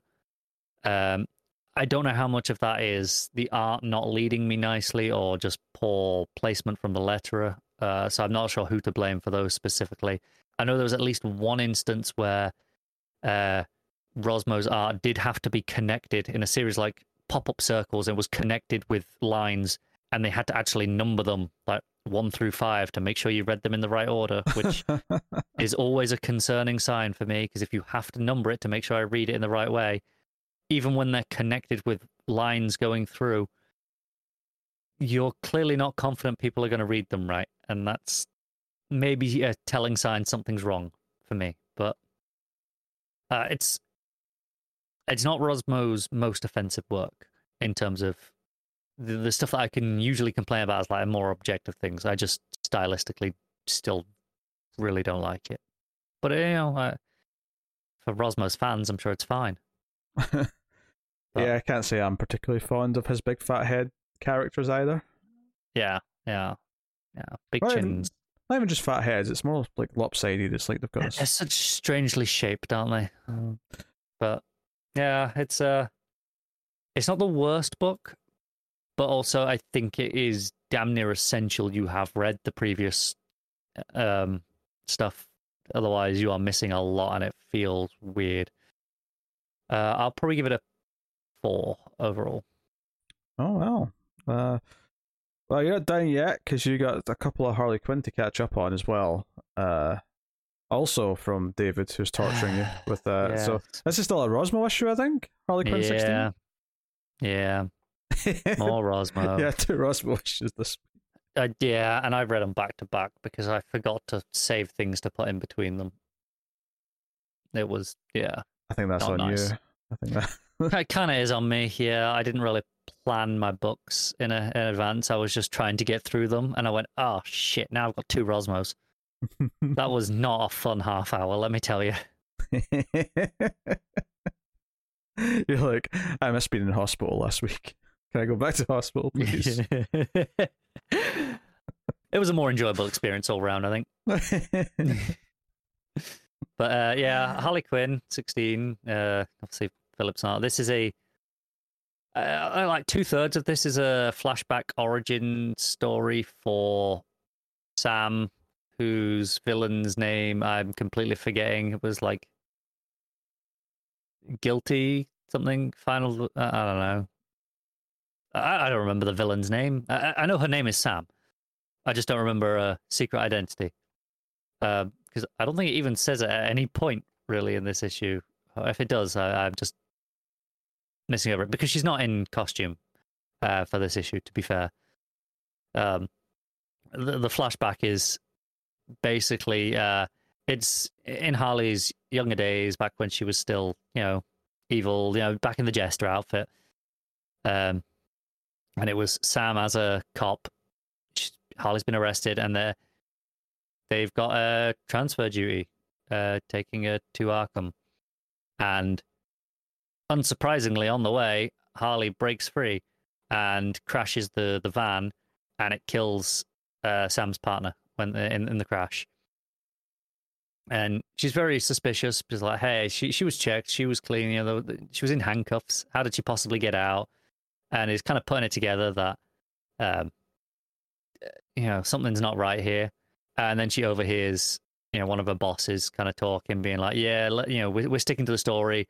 She got a bit of a concussion, so we're kind of playing it off with her. So there's no need to go any further. But basically, overhears that, yeah, it was a payoff. The Joker paid them off to get Harley out, basically, before she got to Arkham, while it was easier to escape. And Sam in hospital kind of goes to the other guy who was in the van who survived, but was basically gets double the payout now because not everyone did, and goes and just chokes him in the hospital. And that's her villain origin, and why she hates Harley so much, because Harley inadvertently killed her partner, or indirectly, by causing the crash. And that, and she's like, oh no, she's a murderer, and now she's here and all free, and yeah, whatever. It's I don't care about any of this stuff. I don't think she's been a particularly good villain. I didn't think I didn't think the reveal was that good. It was kind of really obvious who she was the whole time. I don't think this is a particularly unique origin. It's fine. Surrounded by a lot of really rough Rosmo art.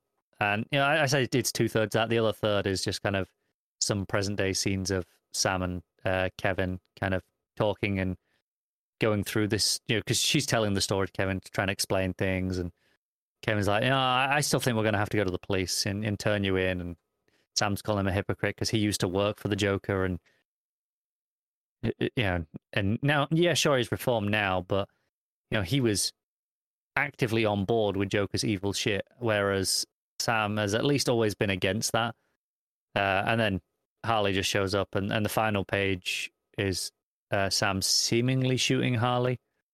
And by that, I mean it shows her pulling out a gun and shooting it in Harley's direction, but we don't actually see anything. I'm assuming, for dramatic irony's sake, that she shot Kevin by mistake, because she does seemingly actually care for Kevin. So that will be the obvious twist, not even twist, but the obvious resolution to this is that Kevin got in the way of the bullet, and Sam will feel guilty that now she's responsible for killing someone she cares about. And yeah, I can already see where that's going. But yeah, it's not a good issue again. Rosmo has a lot of really slanted panels. I don't know what it is about Rosmo, especially in this Harley book. I don't know if he thinks it makes it feel a little bit kooky, kind of just gives it that off-kilter feeling to make it feel like a Harley book. But instead of just straight boxes, there's just a lot of tilted angles, and they don't serve any effect. They just make it slightly more uncomfortable to read. it's really irritating. Yeah. I'm so glad I've only got to get through one more of these, I think, or two. Not that many, but I'll give it probably a 3.5. Oh, well. Well, I'll go to my Patreon book that I'm doing this week then. This is Animal Man issue 24. And it's all popping off. It's been getting more and more meta. In fact, once again, this issue begins with, there's like panels of a keyboard, computer keyboard, and the text kind of like describes what Psycho Pirate's feeling, and then it goes into it.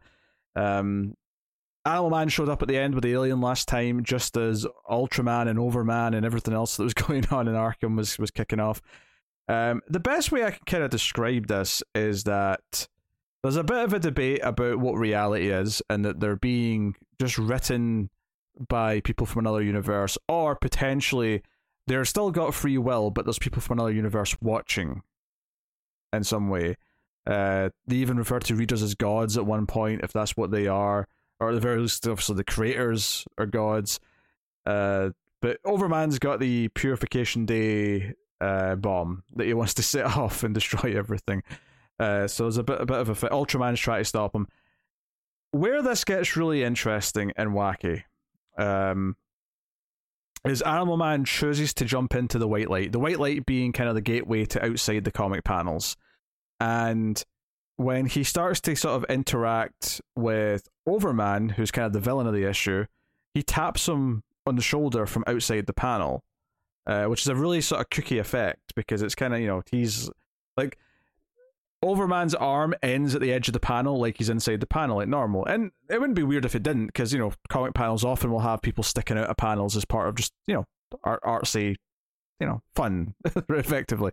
So it's a usual technique. But what makes this really weird is that his arm is cut off by the end of the panel, but it overlaps Animal Man's arm, which is coming in from outside the panel, which I think has been deliberately done to make it really stick out and point out what they're doing here, that makes it feel like Animal Man's coming in from outside the comic panel. So it's a very deliberate choice. I think even not only just to have both things there and not have them sticking out of the panel like sometimes you do in comics, but to actually have it overlap the arm of Animal Man that's coming in from outside the panel. But you see Animal Man like that through this page, like sort of like he's kind of like walking past the panels in the white in the background. It kind of, so that's where it gets really fun and starts to really play with things. At one point, he's like leaning on top of the panel on the next page, looking down at what's going on. And then Overman pulls him down and tries to pull him into the panel. And as this is all happening, Psycho Pirate's fading away. Some of the other characters are turning white. And ultimately, all these characters go away by the end of the issue, or most of them do anyway. And it kind of feels like this is tying into like Animal Man getting over the death of his family, because it's kind of this ultimate sentiment of, yeah, it's really sad that these characters are going away because of Crisis erasing them. But those books that we're in will always exist. You'll always have the memories. And every time someone reads one of those books, they'll live again. It kind of feels like Grant Morrison saying goodbye to a lot of weird characters that he liked that got erased. So that's the meta side to the story, but also how it ties into the themes of what Animal Man's going through with his wife and kids being dead. So, like, it's a really interesting, wacky concept. It does have a little bit of dramatic weight to it, but there's some great panels of Animal Man pulling Overman out of the panel into the white, and then there's a couple of pages where they're in the white. And what's really interesting is that there's like a sort of ghostly extra figure in the white seemingly helping Animal Man by pulling on Overman and things like that. But it's really good. Then ultimately he beats Overman by putting him in a comic panel that closes, like it keeps getting smaller, and Overman's like trapped inside it, and then it just sort of closes shut and becomes like nothing. Just as like everything else seems to be going away. And then ultimately Dr. Highwater, who's the one who started noticing these things, it puts on the Psycho Pirate mask and is kind of the one who's there to keep an eye on it, because the mask is now this conduit to the real world and creation and all the different universes and all that stuff. So he's like the new Psycho Pirate by the end of this, or at least wearing the mask. But there's even a sort of a joke to the bomb going off where it's counting down and the aliens think, oh, maybe it is actually going to go off. Maybe we can't stop it. And Animal Man just walks up and turns it off. He literally just switches the off button. Or the on button off. You know what I mean? You know what I was getting at. So really wild, but like there's actually kind of the sadness is like Psychopirate's like still kind of there like a ghost almost, and he's fading away, and he basically just says, "Oh, it was nice, wasn't it, to see all those old characters again, just one last time, just like I'd remembered them." And it's just kind of this, it really felt like it was going into the idea of comparing these characters and the loss of characters through continuity. Because at one point, one of them even yells out, "Oh, we're still in continuity," or something like that. Like these words are actually being inserted into the plot. So it's actually kind of sad when Psycho Pirate goes away, even though he's not necessarily like a likable character. There's kind of a tragedy to him here that feels like it means something. You really feel like Grant Morrison is like coping through their sense of loss at what's been written out of the universe because of Crisis. So little would they know that over the next 30 years we'd be going back and forth and doing this over and over again and bringing things back and putting things back out of continuity again and so on and so on. But yeah, so now Highwater's wearing the Psycho Pirate mask, he's in Arkham, and Animal Man's still asking aliens, like, why was I at the center of all this? What was important about me getting involved with all this? And they just sort of say some cryptic things. They repeat what Psycho Pirate said about, these are actors, as I foretold, you were all spirits and are melted into air. Just kind of like these weird, vague statements about these characters being characters and being like temporary beings of some kind, which in a way can then translate to life because we're all temporary in some way. But they disappear. Shut up. You literally were like nearly dying last week. It's irrelevant, but I didn't. Well, we can all have our fingers crossed for next time. Yeah, I know. Yeah, doorbell goes though, and when he opens the door, it's like Earth has changed, and it's like he's in a different dimension or something. There's like, fog and like ancient, like, rocks and monoliths and stuff or something. It says next monkey puzzles, so I don't know if he's in the Monkey Kingdom, where like Monkey Prince is from. I don't know if that's a thing DC had access to at the time, or if that's just what it made me think of. But I think that's just you connecting modern things. Yes, so just because I've been seeing him recently in news stories and stuff. Yeah. So I don't know where he's went here at the end, but he's been transported somewhere else. But yeah, so. But yeah, there's like sort of like narration at the end saying, or not even narration, it's like a voice that Buddy's hearing saying, "Buddy, time to go now. Time to put all these worldly things aside. Time for the last adventure." So it feels like it's very much going into the last arc of the run, which I think makes sense because this is going to issue 25 next, and I think it was like 29 or 30 issues, something like that. Sounds about right. Yeah. So curious to see how this wraps up. Curious to see if Buddy gets some kind of happy ending it, because it's been a really dark book. This last, it's been mixing it with some wacky like meta stuff, but it's been a very dark ever since the family died. It's been a very dark book, and some of that stuff's been my favorite of the whole run. The meta stuff is very interesting, and obviously I think some people really go nuts for it and love that Grant Morrison does this stuff. I am intrigued by it. I've enjoyed sort of like trying to look at it and sort of try and sort of understand what it's saying about the characters in the story, but also kind of the meta like reason for it. But at the same time, I do think it's maybe a touch gimmicky as well. I can see why you would think that. I think you still haven't got to the. Obviously, it's still building. Yeah, you haven't got to the peak of it yet. And I think when that hits, it kind of really comes together in a way that makes it incredibly satisfying. Okay. Which makes you look back on it more with, so when people are talking about it, they're talking about it mostly with the knowledge of where it goes and where it peaks. And kind of, as a whole, makes it probably more exciting than the individual kind of moments of it do right now. I mean, I'm definitely like open to whatever this ending is going to be with it, and I have enjoyed a lot of the moments. But sometimes it does kind of feel like we're doing the wacky meta stuff because we want to do wacky meta stuff. It does sometimes feel like this issue, like comparing it to like what he's going through with the death of his family, to the characters disappearing. I'm like, okay, I can kind of see like how this like ties together. and there's a clear reason. So I do hope that it does kind of all click, and when the final point to why we've been doing all this kind of sinks in. And Grant Morrison often does pull those things off. Not always for me, but usually does. So yeah. I'm intrigued to see where that goes. But yeah, probably about an 8 out of 10 for me this issue. Very good. So some of the fighting with Overman and Ultraman just felt like it was taking up a few pages to kill time with some action more than anything.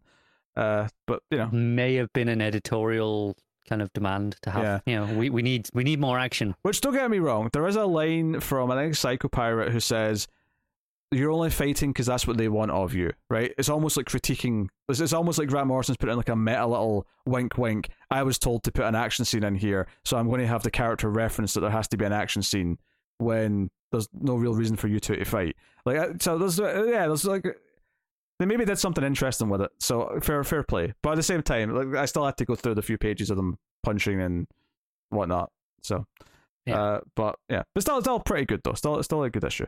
All right, so you have one last Patreon book you're going to talk about, Nocterra issue 10. Take it away. Yeah, it's another really solid issue of this book. I think this is a book that suffers slightly monthly. I don't think it's at its best reading monthly. I think it probably reads amazingly well in trade because it's very... Each issue reads really quick. And that can be a good thing in that, you know, it doesn't feel like it drags. You're always enjoying it. But it leaves you wanting more, and you feel like you could probably do with a few extra pages of every issue, which I imagine in trade won't feel like a problem. But this one, it starts with a little dream sequence that kind of turns into a nightmare. It's Piper and kind of it's everyone in the sun. Everything's all good, and then, you know, they all turn into the like shade-like monsters, and it's pretty horrific. But the main bulk of the issue is they've reached Luna, which is the base where they, you know, the people who Bill used to work for, where they are, and it's there where they turn people into like Bill, you know, where they put all the black stuff on them, you know, and permanently bond them with the nanotech, whatever it is, and kind of make them into the shadow kind of people that they are. And it is mostly just kind of an assault on this base and kind of sneaking how they're going to get in there, using Bill as bait, kind of, you know, because he's obviously got a history with them, which is not good right now, because he, you know, kind of, you know, killed a few of them and maybe kind of burnt some bridges, but they still managed to use him to get in.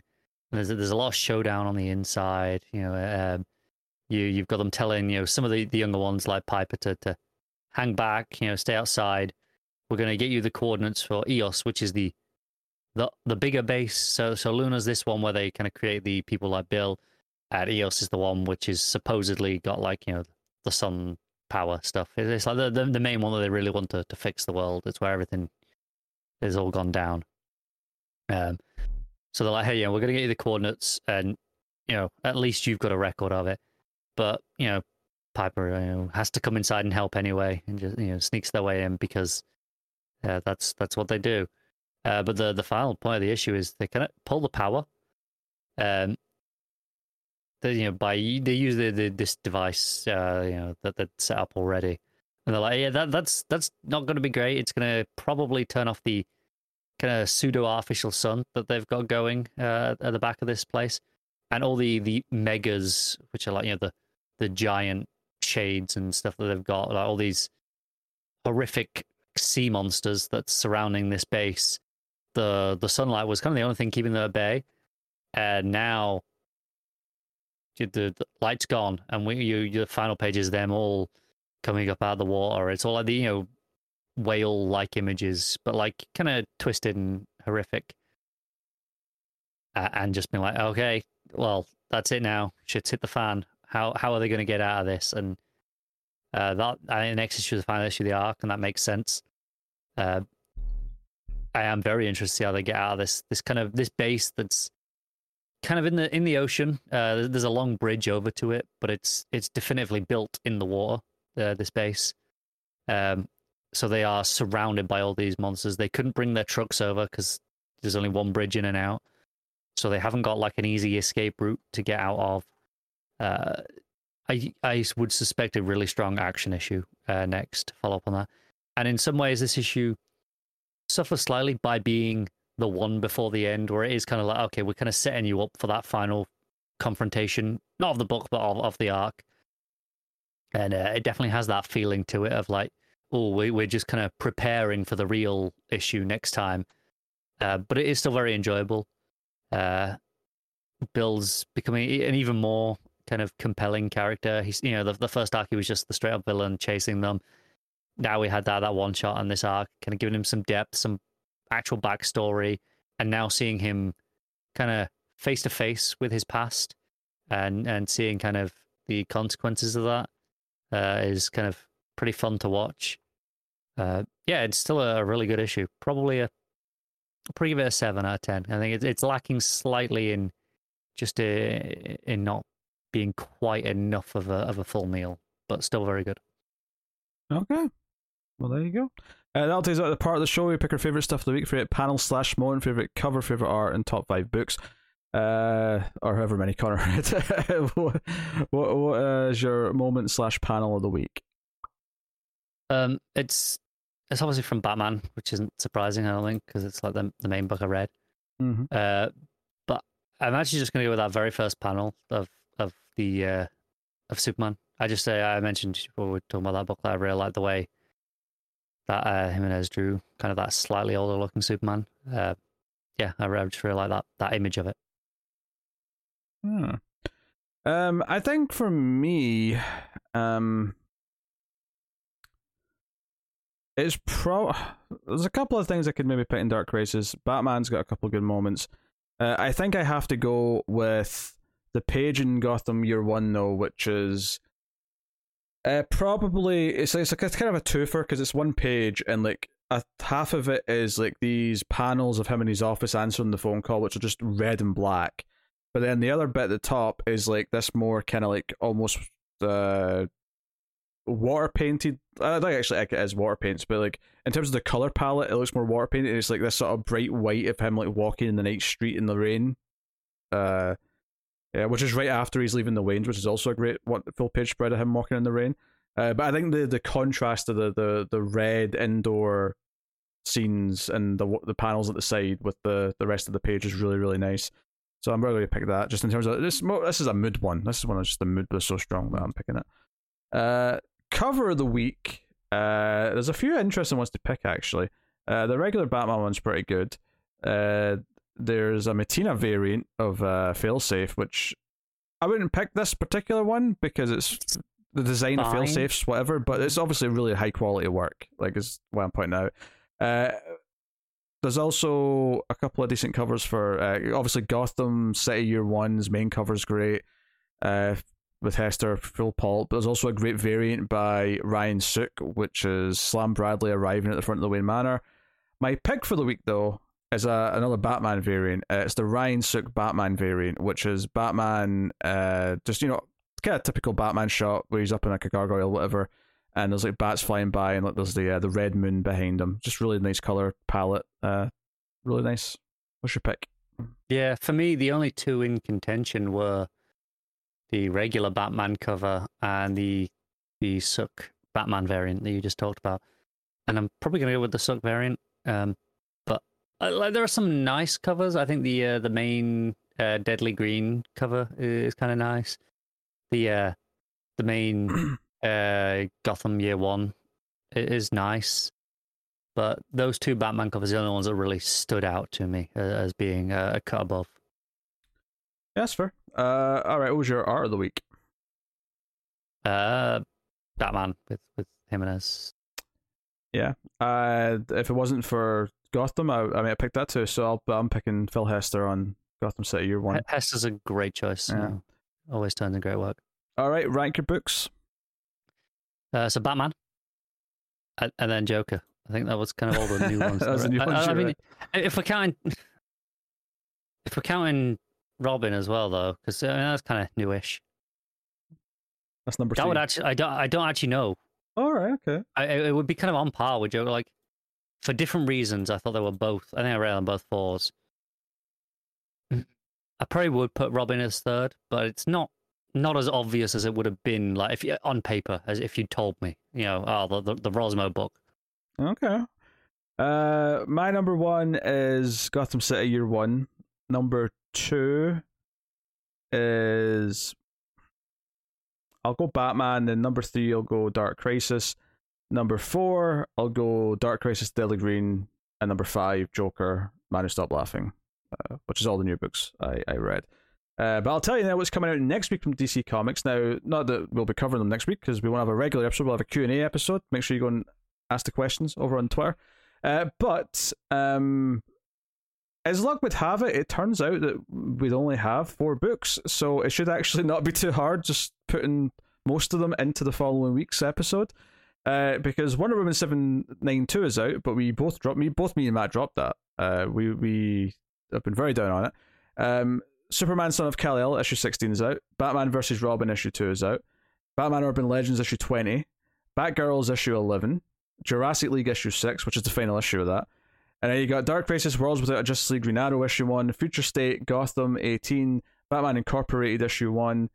I mean, Matt might want to read that, but I'm like, I have no interest in it. The Flash Fastest Man Alive issue 2. DC's Terrors Through Time issue 1, which is their annual anthology horror book for October. And then they got Batman and Scooby-Doo Mysteries issue 1. So unless Matt was determined to read Incorporated, there's only 4 books there that we would have been talking about anyway. So that's actually worked out kind of nicely. I'm really intrigued as to which of the 4, because there's 3 there that I'm like, I don't know which of the ones is that you're not reading. Is it the Dark Crisis one shot? The Green Arrow? Yeah, I've not read any of those since the first couple. Okay, right. I don't know if it was that, or if maybe you'd finally given up on Batgirls, or if it was. Batgirls is great. Jurassic League. I've been enjoying Batgirls more than I did the first arc since it moved on. Oh, interesting. I know I'm digging Batgirls. But yeah, so I mean, I think me and Matt will probably talk between ourselves about which ones we'll try and squeeze into the following episode. But depending on how busy the following, because we might even just get all 4 of them on. But but next week no regular episode, but you'll get a Q&A episode instead. So look forward to the return of the regular episodes the week after. But that is the plan for the next couple of weeks. But I just don't want anyone to be disappointed next week thinking they're getting it, which is why I'd said at the start of the episode and the end. So if you go straight to the timestamps for the comment reviews right at the start without listening to the intro, it's on you. There's nothing I can do about that. Yeah, there's definitely some people who do that. There probably is, but there's nothing I can do about that. But no doubt there'll be a tweet next week. Where's Comics of the Multiverse this week? Like it's the first week without a regular episode. Not counting the quarantine, but that doesn't count because there's no books. That wasn't really our fault. Since we started the show in May 2016. Good run. So anyway. Good effort. But yes, so that's the plan for the next couple of weeks. Of course, thank you to our patrons. Thank you to everyone who enjoys the show. You can support us over at patreon.com/MailFuzzTV for however much you like per month. But at the $5 tier, you get early access to the show late on the Saturday when it's ready. And, of course, it's public on the Sunday for everyone else. So if that's of interest to you, go and have a look. But you can support us at any amount, and you can, of course, support us by liking, sharing, subscribing, and sharing us out on the Twitters and things like that, or Reddit. I sometimes see people sharing us on Reddit. All those things are appreciated and help spread the show, so thank you very much for doing so. But that is the episode. That is 326. So thank you once again for watching or listening. We always appreciate it. Keep reading DC Comics, and remember to never get lost in the Speed Force.